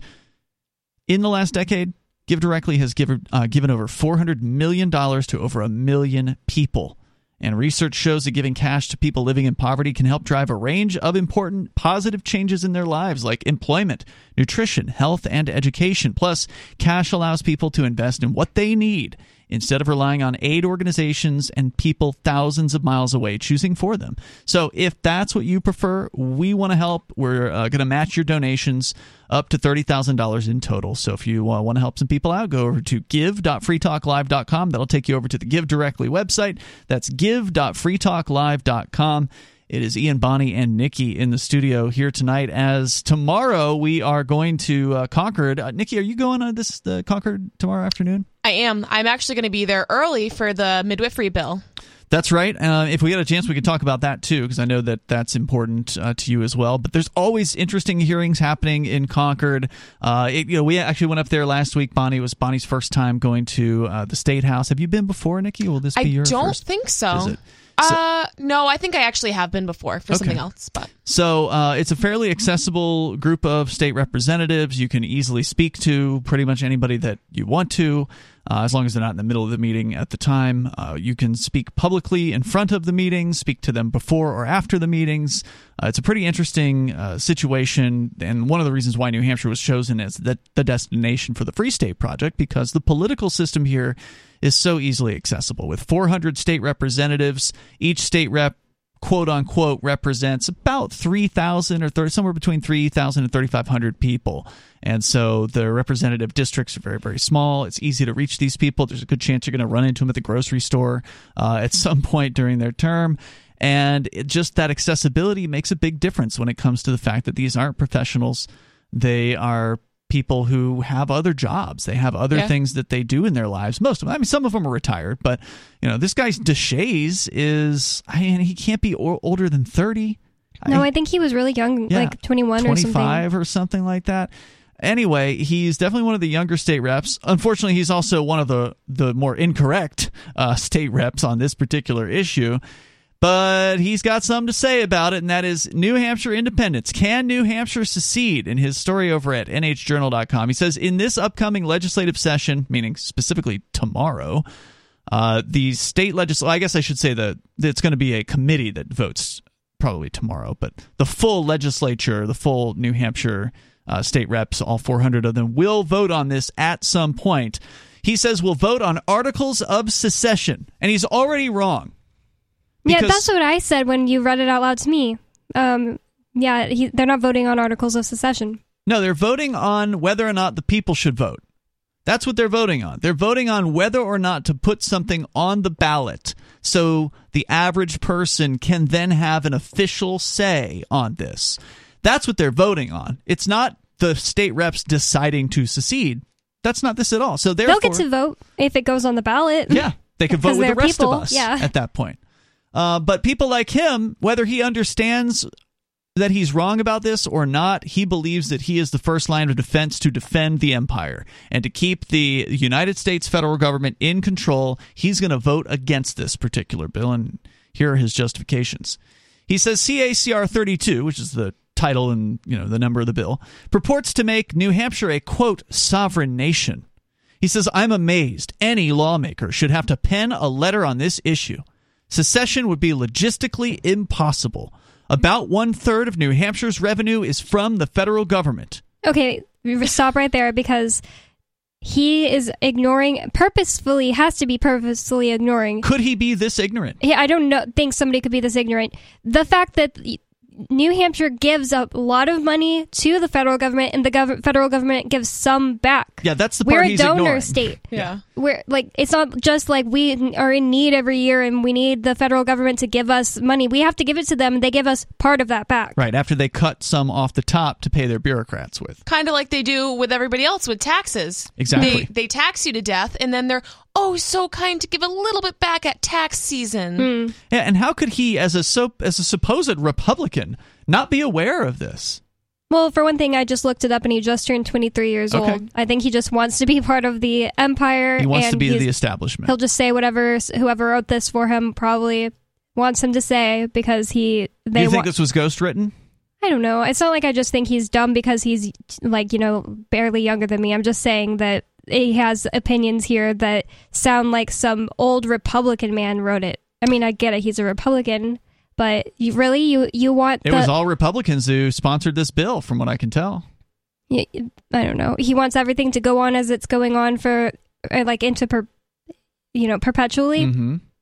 I suspect he's someone who has eyes on higher positions. He probably wants to be a U.S. senator or president or something like that someday. Probably, because I feel like that's why people get into politics really young, because they've got their eyes on the prize. They want to move up the chain. Yep. He's just being purposefully not even purposely ignorant, but misleading to his supposed constituents. Like, if he doesn't know that what I just said is true, then he isn't qualified to be to hold office. Holding office. And if he knows that that's true and is just misleading people by saying, "Oh, we get 1/3 of our income from the federal government," then, that's kind of evil.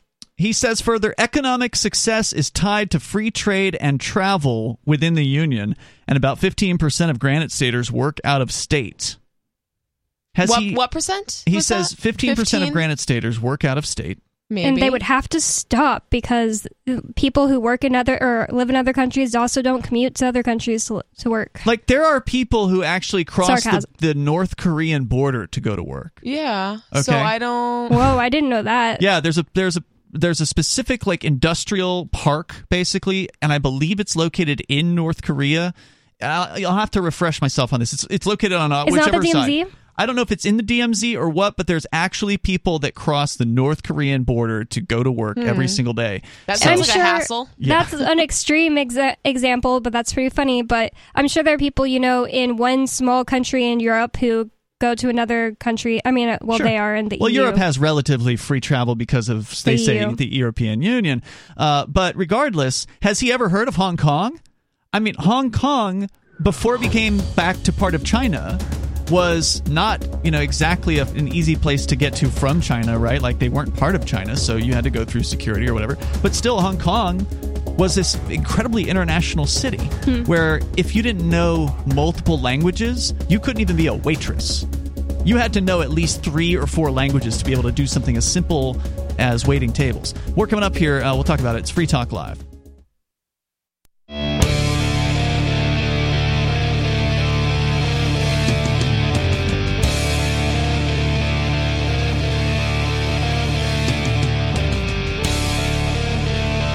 It is Free Talk Live. You can bring up whatever you want here. The number is 603-283-6160. We'll continue with the hit piece by a state representative here in New Hampshire against the idea of independence, against the idea of peacefully leaving the United States. We'll continue with that. With you in the studio tonight, it's Ian. It's Bonnie. And Nikki. Don't forget, you can join us online. Just head over to freetalklive.com and enjoy the features there. We've got our own social media site. We run the server, so there's no big tech corporation that is holding an axe over your head and telling you what you can and can't say. You can go to social.freetalklive.com to get signed up there. It's open source. It's Mastodon based, which means that there's half a dozen apps at least that you can choose from to use to post. You can post directly to the website, or you can download apps for your smartphone or your laptop or desktop computer that make it even easier. You go to social.freetalklive.com. And actually, somebody called in during the break to remind me of the name of the industrial park in North Korea. And it's called Kaesong, Kaesong, the Kaesong Industrial Region. And it is a special administrative region of North Korea, kind of like Hong Kong is now a special administrative region of China. It was formed in 2002, but apparently it was closed in 2016. So I had not heard that the park had closed temporarily by the South Korean government, and all of its staff had been recalled by that administration. The president of South Korea has signaled his desire to reopen and expand the region, however, and its most notable feature is the Kaesong Industrial Park, which ran from 2004 to 2016 as a collaborative economic development with South Korea. So again, the park is actually inside of North Korea. It's 6 miles north of the demilitarized zone, so right on the other side of it, basically. An hour's drive from Seoul in South Korea with direct road and rail access to South Korea. And what the point of it is it allows South Korean companies to employ cheap labor that is educated, skilled, and fluent in Korean while providing North Korea with a source of foreign currency. So according to the story here on Wikipedia, in 2013, 123 South Korean companies were employing 53,000 North Korean workers and 800 South Korean staff. So there were indeed hundreds of South Koreans who were able to cross the border into this incredibly restrictive hermit kingdom in order to, bring some money into the hermit kingdom, because the communists don't know how to make money, they don't know how to do business, and so they figured, all right, well, we'll let some of these productive South Korean companies come in here, we'll keep them in this one little park and let them do business. But the point I brought this up for was simply that to counter what Representative Brody DeShays had to say here in New Hampshire as far as why we can't possibly secede peacefully from the United States, he says economic success is tied to free trade and travel within the Union.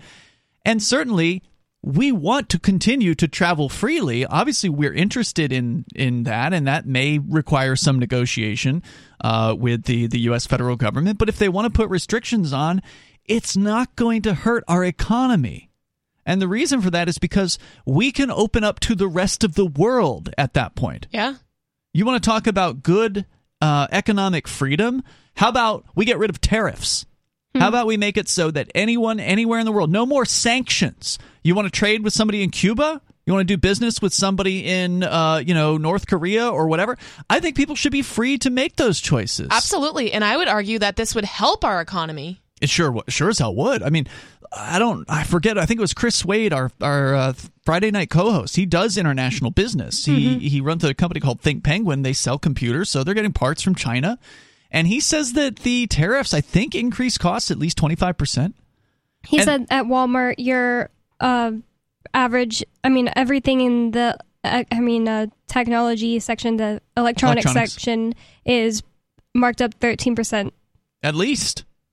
And you're talking about just from the tariffs. Then there's the markup that they mark it up to make profit. Brings up a lot, so I think that's something that you could figure out. It's 13% just based on tariffs. Yeah, it's a lot of money, and all of that adds up quite a bit. So, we would be open to Canada, and we would have an open international port, and New Hampshire would have a burgeoning free market, and that would mean incredible wealth, especially because we would then keep all the money that we would normally send to the federal government here in New Hampshire, and that means it would be spent better, because then you would get to decide how to spend the money that you've earned.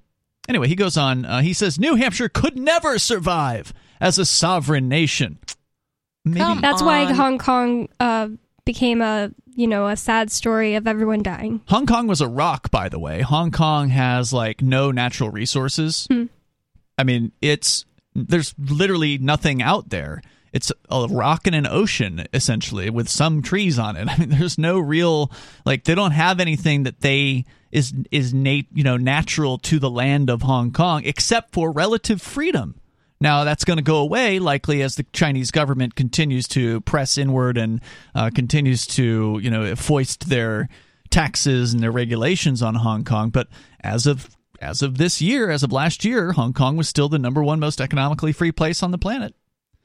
And they created all of that simply through having freedom, through allowing people to start their own businesses without having to ask for permission. I just think it's ridiculous to think that we need to rely, in New Hampshire, on the federal government for help. I mean, New Hampshire is a very prosperous state. We have a very low... Even now, we have a very low unemployment rate. There are tons of farms. We have everything we need within the state to be able to thrive. So I just don't think we need help from the U.S. government. If anything, the U.S. government's involvement in the state of New Hampshire is hurting us. Yeah. Absolutely. Other places in the U.S. are going to start looking third world. I just don't want that to happen to New Hampshire. He also must have forgotten the fact that New Hampshire was a sovereign nation before it joined the United States. That's a great point. New Hampshire declared independence. The people of New Hampshire declared independence from Great Britain and had its own nation. Yeah. We had a president.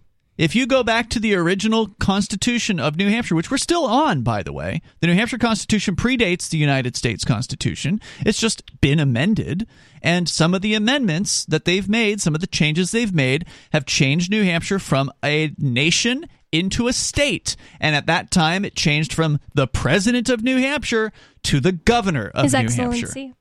They might have still referred to him as His Excellency in previous times, but we've been here before. Yeah, so why can't we go back? Why is it so ridiculous now? So he clearly doesn't know his history, but he goes on. He says, however, articles of secession are not only reckless, but blatantly unconstitutional.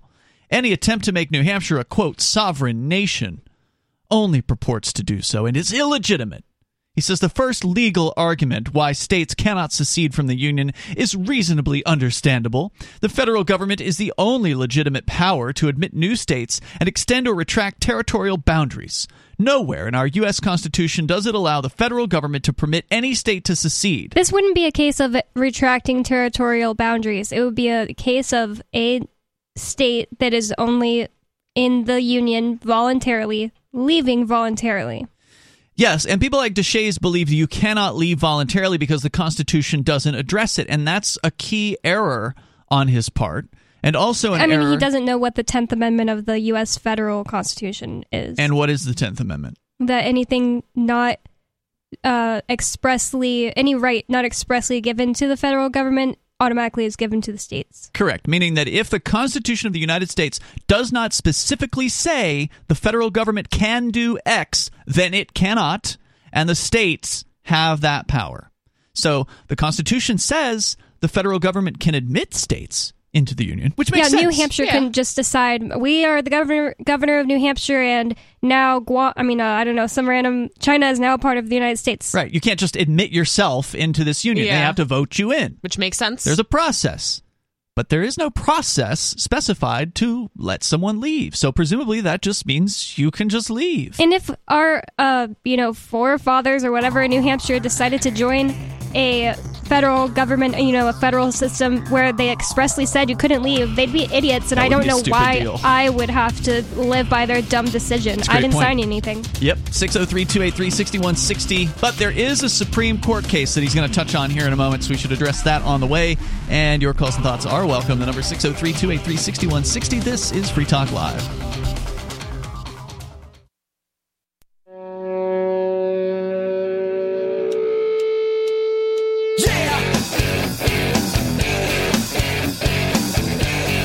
This is Free Talk Live. The number here is 603-283-6160. If you want to join us in these remaining moments, we have enough time for you. Here tonight, it's Ian. It's Bonnie. And Nikki.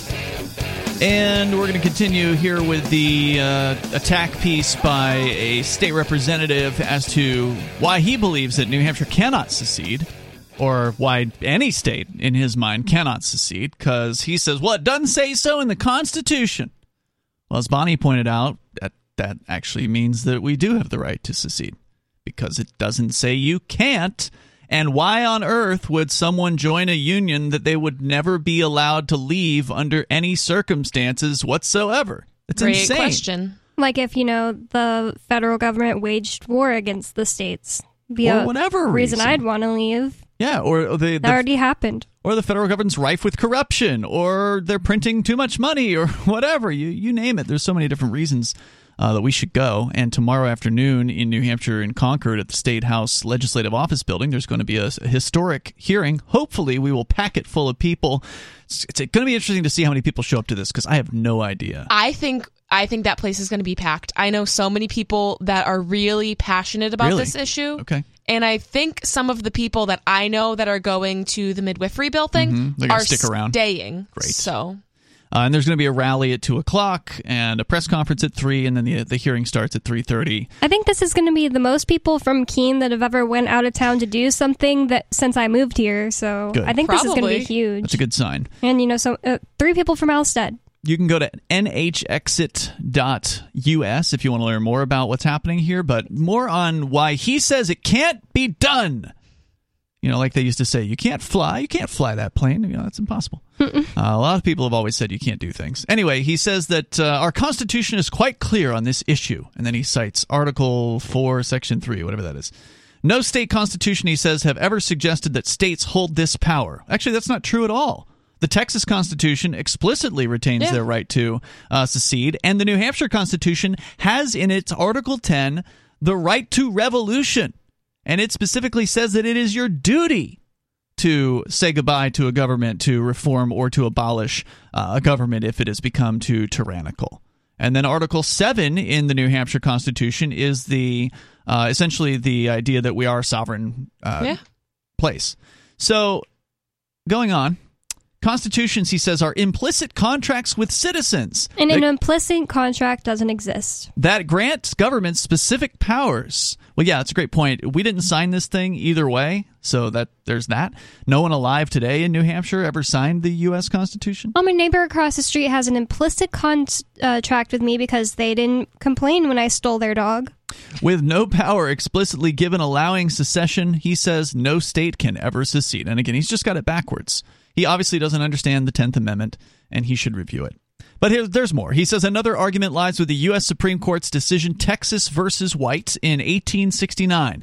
He says, in the court's majority decision, Salmon Chase, who's a Chief Justice, a New Hampshire native, explained the Union began during the Revolutionary War amongst the colonies.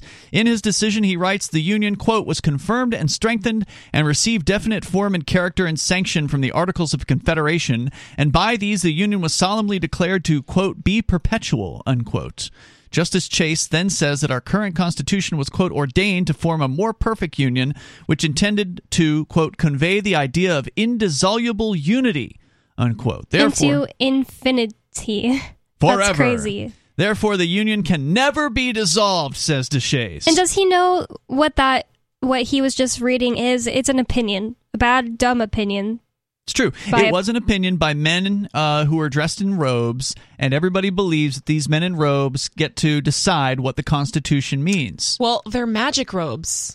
But as was pointed out in an interesting article at the Texas Nationalist Movement website, I posted a link to it over on the Shire forums in the NH Exit section at forum.shiresociety.com.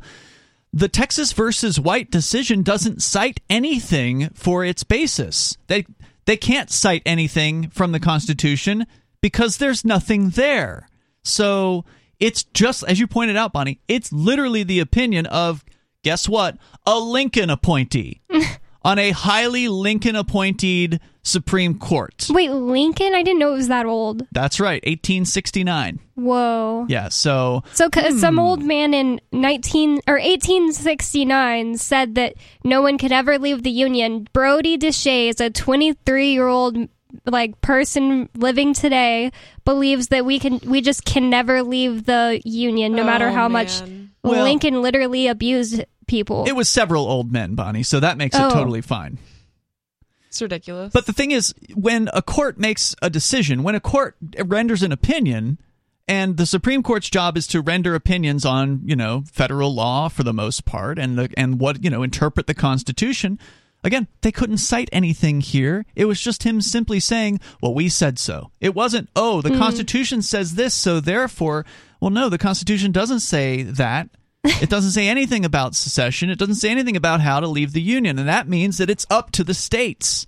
And the fact that he's a Lincoln appointee is pretty telling, but also the fact that he is part of the federal government. The federal government telling you can't leave is like an abusive boyfriend being the one deciding that you can't leave. Oh, well, He said I can't leave, so I can't legally leave. He says our form of government and constitution is predicated on the Union's, quote, perpetual, unquote, existence. Without this perpetual existence, we would be throwing away the Union, and with it, the U.S. Constitution. That's Thank not God. True. I mean, that sounds awesome to me, but it's also not true. The Union would still exist. Right. It would just have 49 states. Move to Massachusetts, bro. If you want 50, just make Puerto Rico a state or D.C. a state. Well, Puerto Rico has not voted to become a state. I don't think they want to. No. It keeps coming up, by the way, for a vote in Puerto Rico, and it never goes through. But yeah, there has been a movement to make D.C. a state. You're right. Well, about that, I'm just saying it doesn't have to be 50 states. It would still be a union of 49 states, and he can still have his precious U.S. Constitution, and the Constitution would still exist. He could move to Massachusetts. Or it's Vermont. just right over the border from where he lives. The last constitutional argument, he says, is straightforward. It doesn't matter whether or not secession is illegal. What matters is that the Union beat the Confederacy in the Civil War. And once this happened, the illegality of unilateral secession was de facto established. Our question was answered at Appomattox Courthouse in 1865. It also means the repercussions for attempting unilateral secession have been decided too. The federal government must punish states and their leaders who try to secede. Oh my gosh. So yeah, he's just basically saying, all right, might makes right. We're going to crush you. We should roll in troops, roll in tanks, and bomb you into submission. So if people don't want to be ruled by him, it doesn't matter. That's the type of person he is. He will kill you. And it's so ironic because it's always like Merca bros like that like always preach freedom. And he looks that, by the way. Does he? Yeah. But then when you try to propose actual freedom, they're like, whoa! No, my precious America, no! My Constitution. So he finally says, which leads us to another question. Can state leaders introduce or vote for articles of secession? No, they cannot. Well, they didn't, dude. This is a vote by the people, and it requires the state representatives to pass it so the people can vote. And he says, that's not my opinion. It's what our Constitution explicitly states. And then he cites the 14th Amendment, and Article he's talking 3, about the U.S. Constitution. At no point not my does he Constitution. at no point does he reference the New Hampshire Constitution in this document. He's probably never read it. Even though he swore an oath to it. Or his dad or whoever wrote this. The 14th Amendment, he says, is very clear. No state legislator shall engage in rebellion against the Constitution. Do you know what rebellion is, Deshays? Rebellion is violence. Rebellion is to actively use violence against the state. The wording of CACR 32 specifically uses the word peaceful. Yeah. Anyway, he says it would be casting a vote to rebel against the Union, and therefore the same Constitution establishing the perpetual Union. He says, I encourage my fellow lawmakers to reject New Hampshire's Articles of Secession and protect constitutional government. Not only is CACR 32 logistically impossible, but New Hampshire's Articles of Secession are unconstitutional and may require enforcement of the 14th Amendment, specifically Section 3. The New Hampshire House should not be forcing America into a constitutional crisis. The question of unilateral state secession died in Appomattox. Let's keep it that way. Right there when he says forcing America into a constitutional crisis and also we need to protect the government, it's so clear how scared the government statist lovers are right now of the people taking control of their own lives. Yep. Yeah. It wouldn't be a constitutional crisis. The U.S. Constitution would still be there. People could still follow it if they wanted to. The other 49 states could trundle on, or others may decide to go. And I think that's what he's really worried about here. Oh, yeah, absolutely, because that's exactly what will happen. There will be a domino effect, you think? I think so. Especially, I mean, like Texas has been talking about this and stuff, so people would see that the end of the world didn't happen, and in fact, New Hampshire became more prosperous, and they would want that for their own states. We would be the freest place on the planet. Yeah. I'm absolutely. Certain of it. Out of time for tonight. We'll bring you the latest tomorrow as we're all going to the State House, and hopefully if you're in the area and you're up in New England or New Hampshire and you want to speak out, come on and join us at the Legislative Office Building. The details are over at nhexit.us. It'll be tomorrow afternoon. We'll see you tomorrow on Free Talk Live.